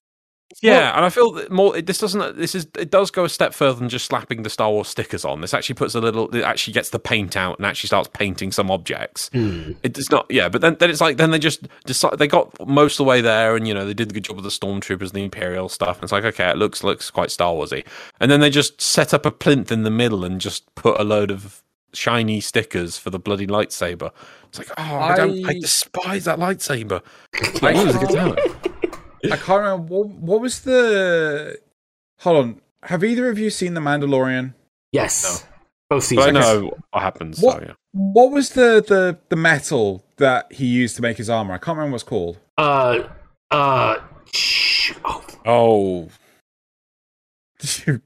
Star Wars fans. God. I'm just gonna call it vibranium. Fuck it, it's vibranium now. Right.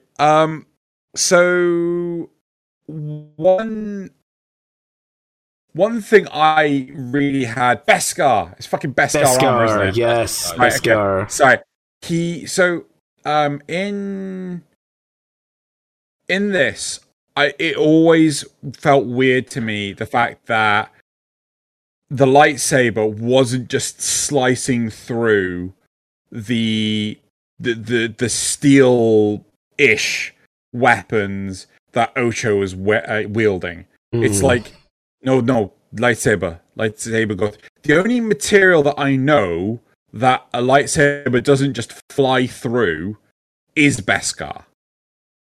Right? Yeah. I'm not a giant Star Wars super nerd like I claim to be, but honestly, like, it just felt weird that these weird electrified metal swords, not swords, but they were somehow keeping the lightsaber at bay. There is a quite canonical, obviously it's not been in the movies, but it appears in multiple things called cortosis. Yeah. So for instance, in the Old Republic, how somebody could have a sword that could go up against a lightsaber is they have like a very thin amount of this cortosis stuff. And then later on, when you got the Empire can actually get enough of this stuff to make armor. So it's like armor that's resistant to lightsabers, but it's very, very rare stuff. So it's like you and then the next thing they do back in the Old Republic days is they'd also have the ability to do a vibro weapons. Yeah. So it's where it's a monofilament edge, and then it just vibrates one or two atoms left and right continuously. So it's if you're gonna try and build a weapon to beat a lightsaber or as close as you could, that would be what you do. So that's yes, you got cortosis, which is I'm not sure how canonical, but it's in multiple Star Wars stuff. See, I just assumed that the red lightning meant that the Ocho is a Force user, but she's only strong enough. She's only strong enough to hold back the lightsaber from cutting through her blade. I don't believe that. But anyway, I'm gonna blitz through my notes unless you guys have anything other. No. Cool. Go for it. Extremely well animated. I loved the quality of the animation on this. I fucking hated the noise that they overlaid over it. It pissed me off something chronic. Did you notice that staticky noise across the actual picture? No. I did. Pissed me off. The use of the shadows throughout the short was really great. It just, like, again, when they were driving on the bridge and the shadows would go over them, you rarely ever see that in anime. Again, really, really well done. Because, it's a lot of effort to do. The setting felt really on par with Star Wars, but still carries the same energy as most anime. Still suffers from tell, don't show. Again, too short. Oh god. Right. At the point that Loz raised where Ocho flips sides, right? It felt like the plot had jumped the shark. It was casually going 20 miles an hour and then jumped to light speed to suddenly advance the narrative. It just felt like, what the fuck just happened? Did I just get whiplash? Gentlemen, I propose. I'm sorry to interrupt you, but I propose when it's related to Star Wars, instead of jumping the shark, it's doing a holdo maneuver.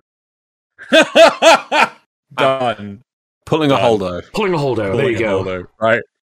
The struggle between siblings isn't particularly original, but having the adopted sibling remain on the side of the family while the blood sister rebels is nice. I actually like that. You know, it's not the other way around. It's not original, but I still liked it. Right. After Ocho cuts ties with her family, it felt weird that she kept referring to her father as Papa and not dad or father. It felt so weird. Every time she spoke to her dad, it was Papa. Did neither of you feel that? See, my take was that she still loved him, but she thinks that she's doing what's best. Yeah. I didn't get that take at all, because she was so callous to, like, I cut off my hair, I'm now wearing a cool white coat, I've bit the top of my thumb off, and I've put blood in my eyes, I'm cool now. God, that bit was cool so now, weird. Dad. Look how cool I am, Dad. Yeah, exactly. Now. Right. Gonna ground me now, are you? Just trying to get attention. Yeah. Papa. Yeah, Right. so her motivation is what got me. I just do not understand it. It needed so much more fleshing out. Even just see more, like, if we got to see the change in plight of the lower people of the village or whatever, but and all that we could got to see was past- that one bombing. That's it. Yeah, but it could be a little more. No, it wouldn't take much more. Just when she's running through as a kid, we could just focus on a few people and see what it's like for them then. And then we travel to the future, and then we see the same situations or the same areas where they would be, and we see how they are now. It's just like, it's not much, but it would give us context for, like, why they need to, why she wants white coats and blood painted eyes. Come join the Empire. We'll put she blood on your didn't face. exactly look like she was living in squalor already at that point to begin with. Yeah. No, Right. Now, before I move on to the 9th episode, I've just got to ask, Vegeta, what does the scouter say? It's over 9,000! Right, so moving on to Out of episode... moving on to episode 9, Akakiri. This is the other Science Saru one, too. Yeah. Right. Oh. I'm not a fan of this animation style. No. It felt very iconic, but it felt like he was trying to be more style than substance. Yeah. This one, I feel, suffers the most from tell, don't show. Oh yeah. Oh, this is just telling us this, that, or the other. Yeah, this was just like, what the fuck even? So the premise is, if I have a hope in hell of getting this right? Good luck. Hobo you Jedi. wanted this. Yeah, because I want to fuck. Actually, no, I was stuck with this one. You were stuck with this one, actually. Yeah. Nobody wanted this one. Yeah, right. I mean, it's fine. I got comprehensive notes. Anyway, so the whole point is, what is up with that face? I will start soon, right? So the plot is, Hobo Jedi crashes B-Wing, somehow survives. What? I'm not wrong. Keep going. You're old. You started now. You're doing well. Crashes B-Wing. Weird mask people turn up and rescue him. Turns out Princess has a crossbow, and that's important for some reason. And the Jedi has a tumor in his brain because he gets headaches. The princess father died. Sorry, you forgot the princess is accompanied by 2 racial stereotypes. I haven't got there yet. Okay. The princess father died because her weirdly differently raced sister, Aztec aunt from Aztec aunt. Empire. Yeah, yeah. What you call it, has killed her Japanese brother or some shit. Fuck knows, right? Japan. Japan. But Aztec sister, that's our aunt, right? Okay. So, Hobo Jedi and Assassin Princess need to have Tweedledum and Tweedledee, racial stereotypes. Yep. For some strange reason, journey across the...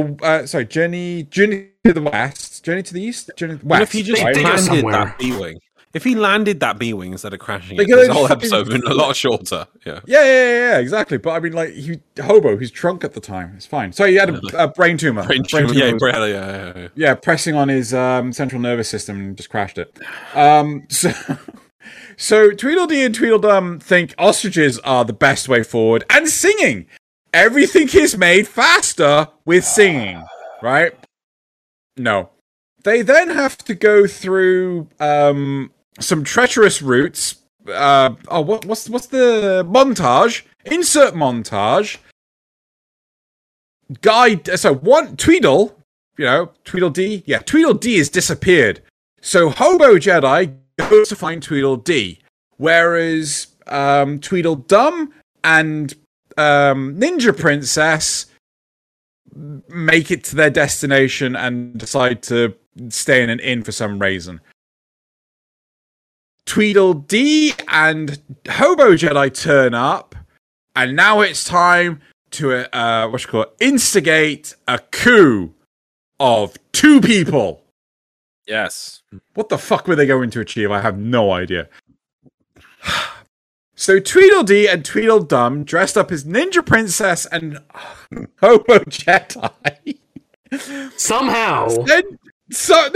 They send a flaming barrel of hay down the side of a mountain, and are mask-wielding, not stormtroopers, because they have too much colour, end up chasing disguised Tweedledee and Tweedledum. I mean, seriously, they could have just taken off the fucking disguises and then, they'd be fine, but fuck no. Right?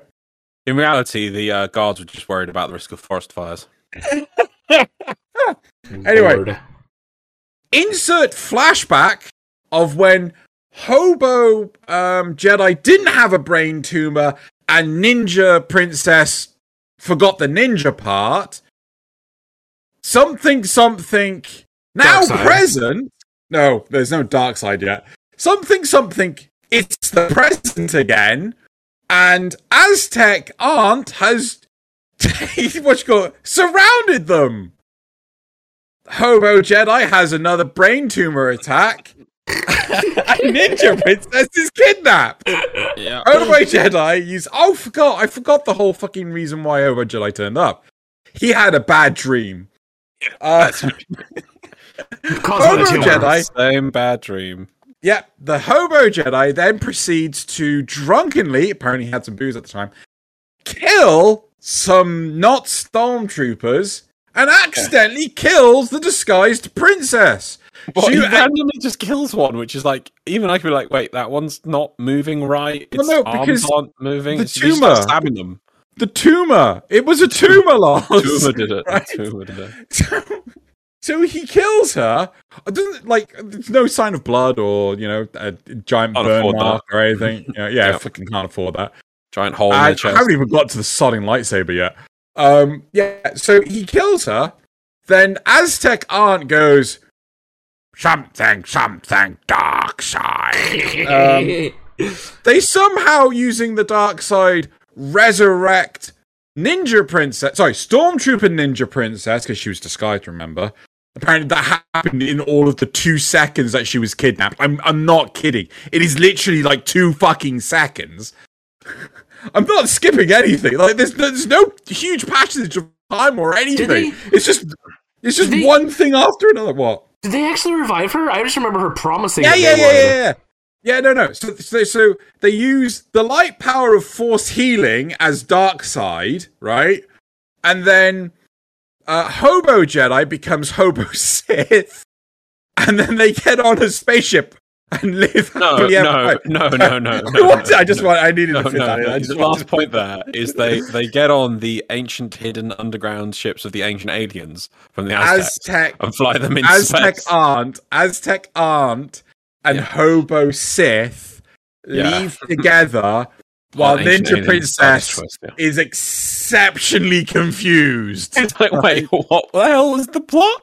This is almost like a comedy of errors theatre production where the whole point is the show's supposed to go wrong. At the end, she's like, what? But then, then when it's the coup of two and they like charge into the temple or charge into the palace or whatever, they literally just 2 seconds inside that they have a memory span of a goldfish. They're like, let's reminisce now. It's like, what? Why? Yeah, we've captured this place. No, you haven't. You've walked through a door. And you're on this episode? I think it's another 11-minute one. Let me... Also, I think my webcam's acting super weird because somehow... Oh, a little bit. It's 12:59. Let me just swap my webcam. You are... There we go. No more jiggle cam. So yeah, just about 13 minutes. Like, I'm sorry. And I swear they spend half of it on that journey in the wilderness. Yeah. I call this one After a Long Walk, a Good Man Goes Bad. That's all that happens. Oh God, you're not wrong. Honestly. And that's the only interesting part too, is the temptation, and it's not even that interesting because they don't have any time to explore it. Yeah. So the big thing is when Hobo Jedi goes back to find Tweedledee, who's gone missing during their montage, he utters, "The future isn't set." Mm-hmm. Right? The future's not predetermined. Right? Yet the whole reason why he's having these headaches, these visions, is because he sees himself killing someone. And he's worried that the princess is in trouble. So that's like the whole reason that he thinks the princess... He doesn't realize because like the tumor's pressing on the optic nerve or something like that. Like, he can't get a clear picture. He just sees this fuzzy haze. He doesn't realize he is the one that actually kills the princess. Yeah? He doesn't even fucking see the stormtrooper mask or nothing. It's just a fucking blur. Right? And yeah, so that's his whole motivation. And basically, the future is predetermined. Wink. Mm-hmm. And like, just one message. Either the future is set or it's not. Don't fucking do a Terminator. Yeah, we wasted all this time doing this journey. Yeah. I don't know why. What was it supposed to show us? Was it supposed to show us how bad the Sith were or something? Yeah. No, it doesn't. It doesn't tell us anything. And then at the end, it tries to fill in 3 episodes worth of plot happening in 2 minutes. I say 6. Literally, the only interesting thing was the temptation, and because you almost never see a Jedi turn into a Sith. It never happens outside of like Anakin. So these are the notes I have. The narrative feels like it's trying to force the Japanese culture peg through the Star Wars-shaped hole. I understand what they tried to achieve, but it feels like it falls short because of the limited episode duration. Literally, the entire environment is so heavily influenced by Japanese culture. Yeah. They cannot explore any of it. It makes no sense that she has this Aztec aunt when everything else is fucking Japanese. Why does she have a crossbow? Why is it... Yeah, they've all got really primitive weapons apart from his bullshit lightsaber.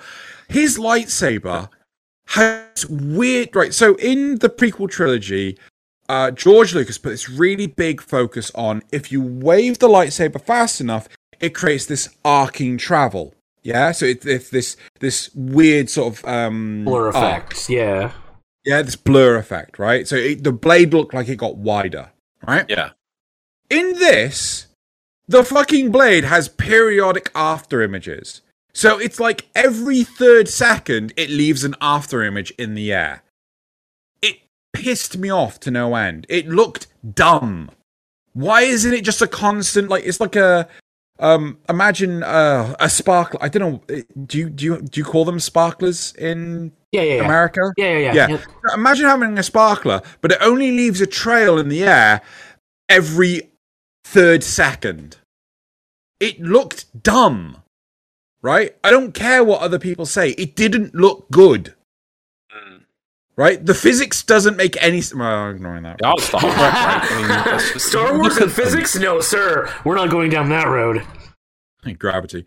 Just look at our protagonist here. It's just like, oh god. And then look what is wrong with his neck? And why is one guy's neck as thick as the other, thicker than the other guy's arms? I'll give them. I will give them credit for trying something brave with the animation, but no sir, not for me. This is like one of those French art animations that you see sometimes, like on the Canadian Film Board. Alien human hybrids. It felt like this episode was constantly dangling plot threads literally everywhere. It was trying to fill like 6 episodes worth of content in half an episode's duration. Yeah. Like, I admire what they I would admire this more if it had a full episode's duration. But I honestly, and the soundtrack, they had one soundtrack. That was it. And it was just like whoop whoop whoop whoop. You know, it's like clock. Like hitting not a xylophone. No, yeah, kind of like a wooden xylophone, right? And just like this weird. I was so annoying. I just couldn't invest in this. I couldn't care about the characters because it wasn't even bad enough to hate. It's just bland. It's just bad. Yeah. Yeah. I honestly felt like this was an excellent balance between Star Wars and anime, but the limited duration just made it completely. I just couldn't invest in it. It just fell short. They just loved it. As boring as it is, I could actually see this in canon because there's not enough there to disagree with. Jedi come in to be a Sith and they leave. You know? Ancient aliens and Aztec Sith empresses. And Jedi hobos crashing B-Wings. Honestly, there was zero relevance to this shot. Yeah. Absolutely. They could have just found him in the desert. Like, what was the point in having the fucking B-Wing at all? That's how he got there. What? It doesn't matter. But he'd been there before, apparently. Like, was he there and then he left? And like, must have. Anyway. Yep. And then the hobo it's Aztec Sith princess comes along and goes, "You work for me now. I res her. I cast revive. Good. Now you work for me." He's like, "Yep." Couldn't just grab her and run. Couldn't just stab her through where she's vulnerable. No. So I said, "Oh, well, you did what you said, so I'll definitely work for you." And then, as you say, the princess is like, "Wait, what happened? What's going on with the plot?" What? Wait, did I miss the end?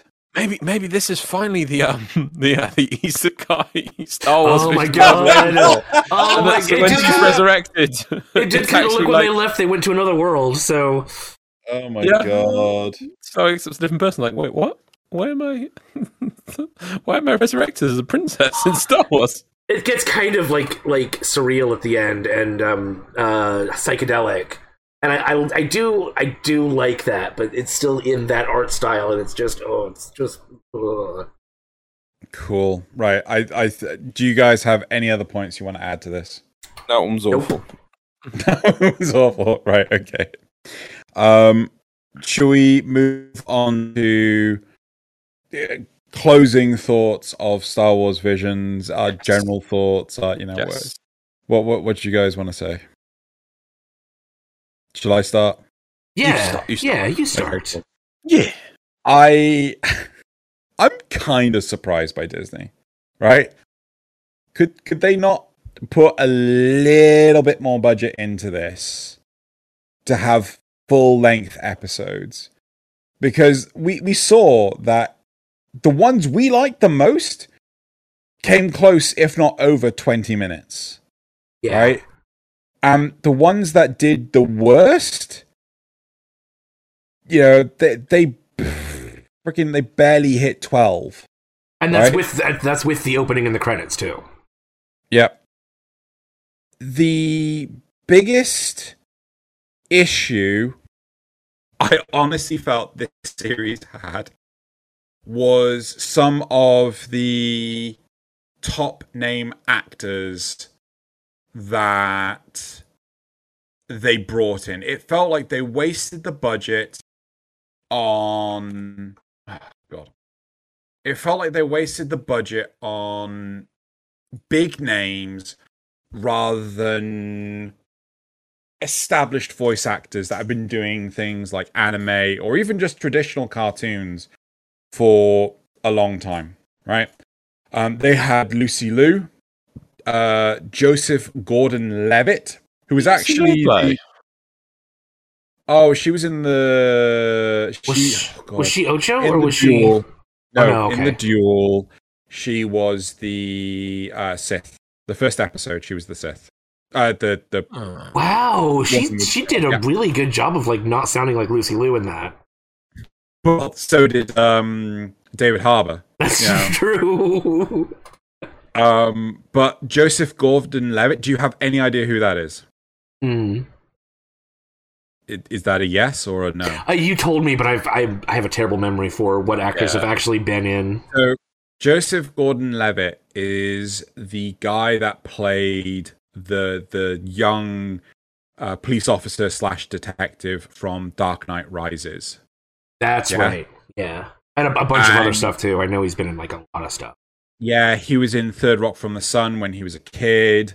He's been in a lot of things. He was in Inception as well. Yes, right? yes.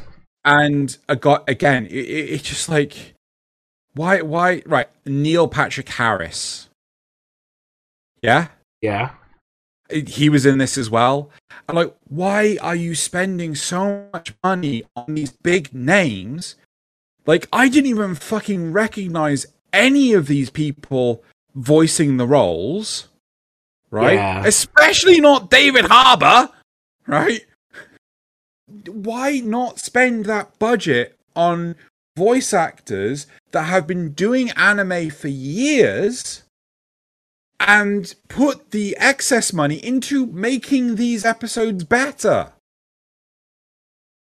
But it just felt like this is a typical Disney move where the name will sell the thing. Yeah. They've been known to do that before. I did enjoy a lot of them. I think it's worth a watch. Skip Toby and Akakiri though. Just don't. Oh, and Tatooine Rhapsody. And Tatooine Rhapsody. Skip those. Watch the rest. I agree. I fully agree that these episodes need to be. And I also wish that there had been fewer ones that felt like they were other ideas stuffed into Star Wars. But even those are, even a lot of those are still watchable in their own way. Oh, it's all watchable. It's nothing. No, it's apart from maybe the last one, which is just pure boringness. Oh, you haven't seen Toby yet, though. I haven't seen Toby. It's true. Yeah, that one might be pain for the eyeballs. But the thing that gets me is, it's discussed to me: is this supposed to be just random anime and random Star Wars chucked in a mixing bowl and stirred, or is it supposed to be Star Wars but done from a different perspective? And most of them just feel like, oh, we wanted to do this show, and then we just slapped Star Wars bumper stickers all over it as much as we could. I personally feel it's the former. It's them trying to put anime and Star Wars in a mixing bowl to see what's... I checked out a bunch of anime YouTubers. From the Mother's Basement was one of them. I'll see if I can actually find the others. Can we pause for a sec, by the way? Yeah, sure. Cool. I just need to go to the toilet. Right. I honestly can't remember where we were. I think we're getting tired. It's late. So I think the best thing to do now is top 3 picks. Yep. If you can easily do that, and then we'll move on to the rest of the show. All right. So, Loz 3, 2, 1, as in third, second, third. 3, 2, 1. I'm not sure what will go my. Oh no, I will go. Is it the Elder? Mm-hmm. Yeah. Then the Bride. Then the 7 billion Jedi. The Ninth Jedi, yes. 9 Jedi, that's the one. Mine is essentially the same, except swap out the Elder for the Duel. Fair. You're putting the Ninth Jedi above the Village Bride? Yeah. Yeah. My favorite, man. Okay. Me and Laws, right together on that. Okay. No, Right. I feel the Bride was really good. At first, I was like, "What's going on here? What's this about a bride and sitting in a chair and walking on her back? Poor man's got to carry this woman around. What's this about? What is he silly recreating the past things?" And then I got very grounded. It was showing how there's a lot there that was going on there. And I feel you could make that would probably make the better series. But I was just so impressed with the Ninth Jedi's. The Ninth Jedi was the only one that I felt gave us a different vision of Star Wars. Oh, true. And the pacing was just so good. Yeah. Mine is third is actually Lopanocho. Mm-hmm. Second is the Ninth Jedi. So I saw 5, 9, and I had a 2 in my head. Right. So yeah, second is the Ninth Jedi, and my first is the Village Bride. So Lopanocho is third. yeah, honestly, Based on like the animation style and my everything. fourth, my fourth is the Elder. But I was sorry about it. Like, come on, it's that bad. It is so bad. Yeah, I give you that. Yeah. I see your white coats and I try you. Master Jedi, I'm gonna go over there. Yeah. I'll see that. Yeah. I mean, don't get me wrong. Like, those two are quite close, but like the gap between my second choice and my third choice is very big. Second and first, they're firmly where they are. Third, they'd be down the hill somewhere. Right, okay. So that's pretty much it. That's our take on that note. Now that we have finished our watching of the Star Wars Visions, we would like to slowly wrap up this episode.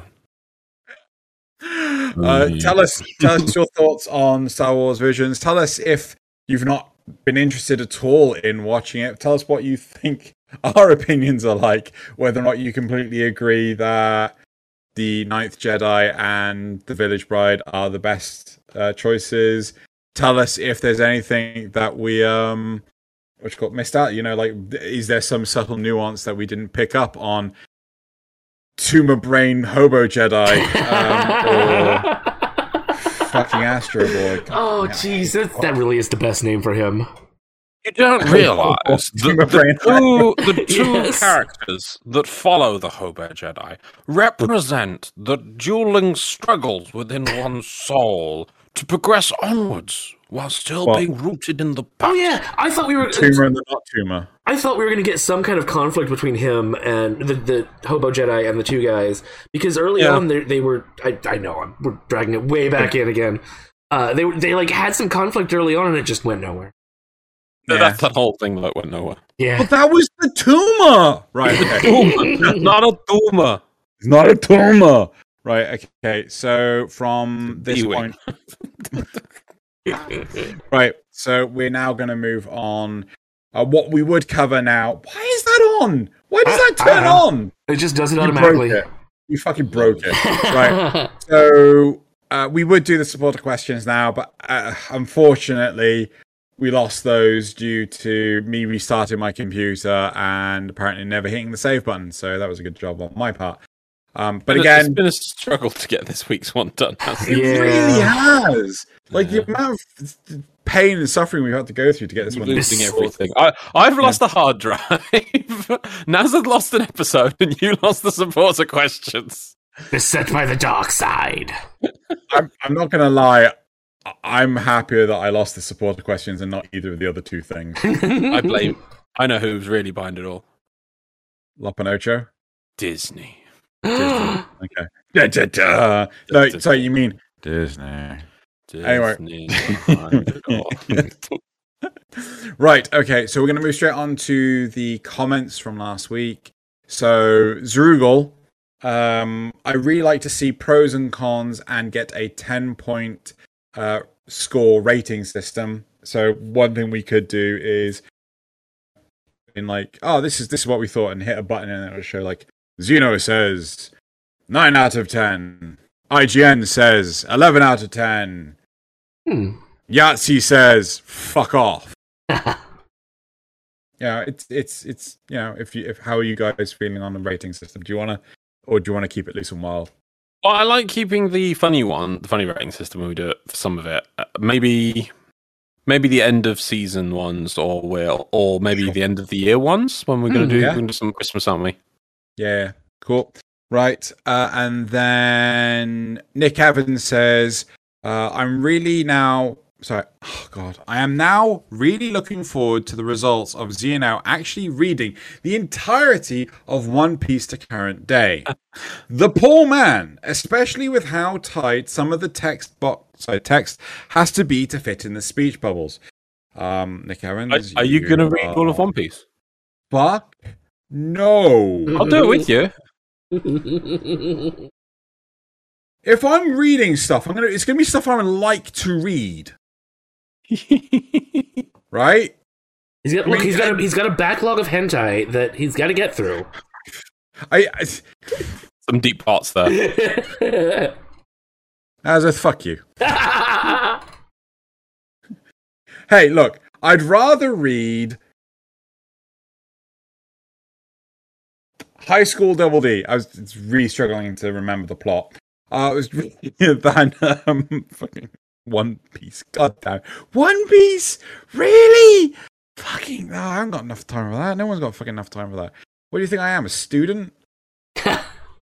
Actually, I knew a lot of students that actually just blitz through all of One Piece.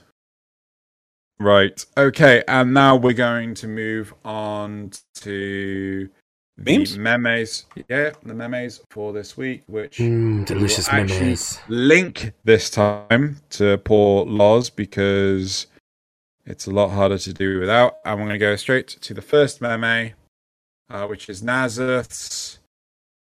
Which isn't showing up for some reason? What? Did you hit it? Actually, I did. Why did you break it? Did you delete them? Pause. There we go. Technical issues. Right, so Nazareth, your first one. Yes, so this is obviously Halloween themed, but you know how it is these days. Christmas starts way before Halloween now, so don't look at it. It's not worth your time. Look into my eyes. Spooky memes are temporary, but Padoru is eternal. Oh yeah, I remember this. Yeah. Got a nice little oogie spook in the background. Oh, so cute. Yep. Okay, moving on to your second one. Student council in anime? Rest of the world. Oh my god, do we like that? I do wonder, sometimes from watching anime, does their student council actually do? Because, when I was at university, all our student council were just having meetings, and that was it. Yeah. Yeah. Didn't actually achieve anything. Right. Your third one? What we saw. What Lord Frieza saw. Yeah. Oh god, yeah. Yeah. Oh, yeah. Good old Brawly. Right. Right. So my first one, which is a little hard to read. The first panel says, "Your Japanese really is good." The second panel says, "I studied by watching anime."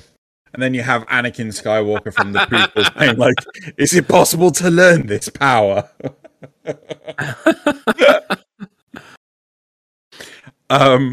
Then we have my second one, which has no explanation whatsoever. You either get this or you don't. Oh no! Right? Oh. Okay, and then to be fair, Zeno did have to explain this to me. I did not get it at first. Yeah. So I'm afraid I don't get this one. Should I get this one? Think when do you have protagonists that haven't had their eyes drawn? Moving on to the third one. Right, so you can explain this. Right, okay. And then we have you do not have permission to shut down this computer. And then there's me. Me? Don't mess with me, you little. So I think that's from SSSS Gridman. So I can't remember if I think she is unplugging the computer at that point. But yeah, huh? Gridman. Yeah, Gridman. Yeah. Anyway, so that is it for the memes for this week. Yeah, that's it for this show. We oh, for the love of God, why were those nameplates just suddenly turn off? Oh no! I love the nameplates. The nameplates I do too. Awesome. Yep. Yep, that's it for this week. Thank you very much, everyone, for listening. Hope you had a good time. Any suggestions, please feel free to leave them in the comments below. This was a hard episode to make, but a great one in the end. I'm not. Is Loz weirdly leaning for you? Yeah, no, it's because I'm down to just the hand trackers, so it does the weird thing where it can't work for anything else but where my hands and heads are. Because I'm just like, you know, he's just doing a nice. Done. He's doing a nice hula dance for us. Right. So, are we ready? Yeah. Okay. Oh wait, no. Should we say what our next week's episode is? Because we didn't do that. What is next week's episode? Should we do the isekai? Take on isekai genre? Sure. Yeah? Sure. Yeah? So there you go. Next week, we're going to be talking about isekai shows. Right. Okay. Ready? Yep. Do you want to, should we have like a 3-2-1? Would it just work? Then just. I think it needs a 3-2-1. Yeah. Because that's the thing. We're all waiting for some sort of signal. That's how improv works. Right. 3, 2, 1. Kanpai! Kanpai! Still doesn't work. There we go.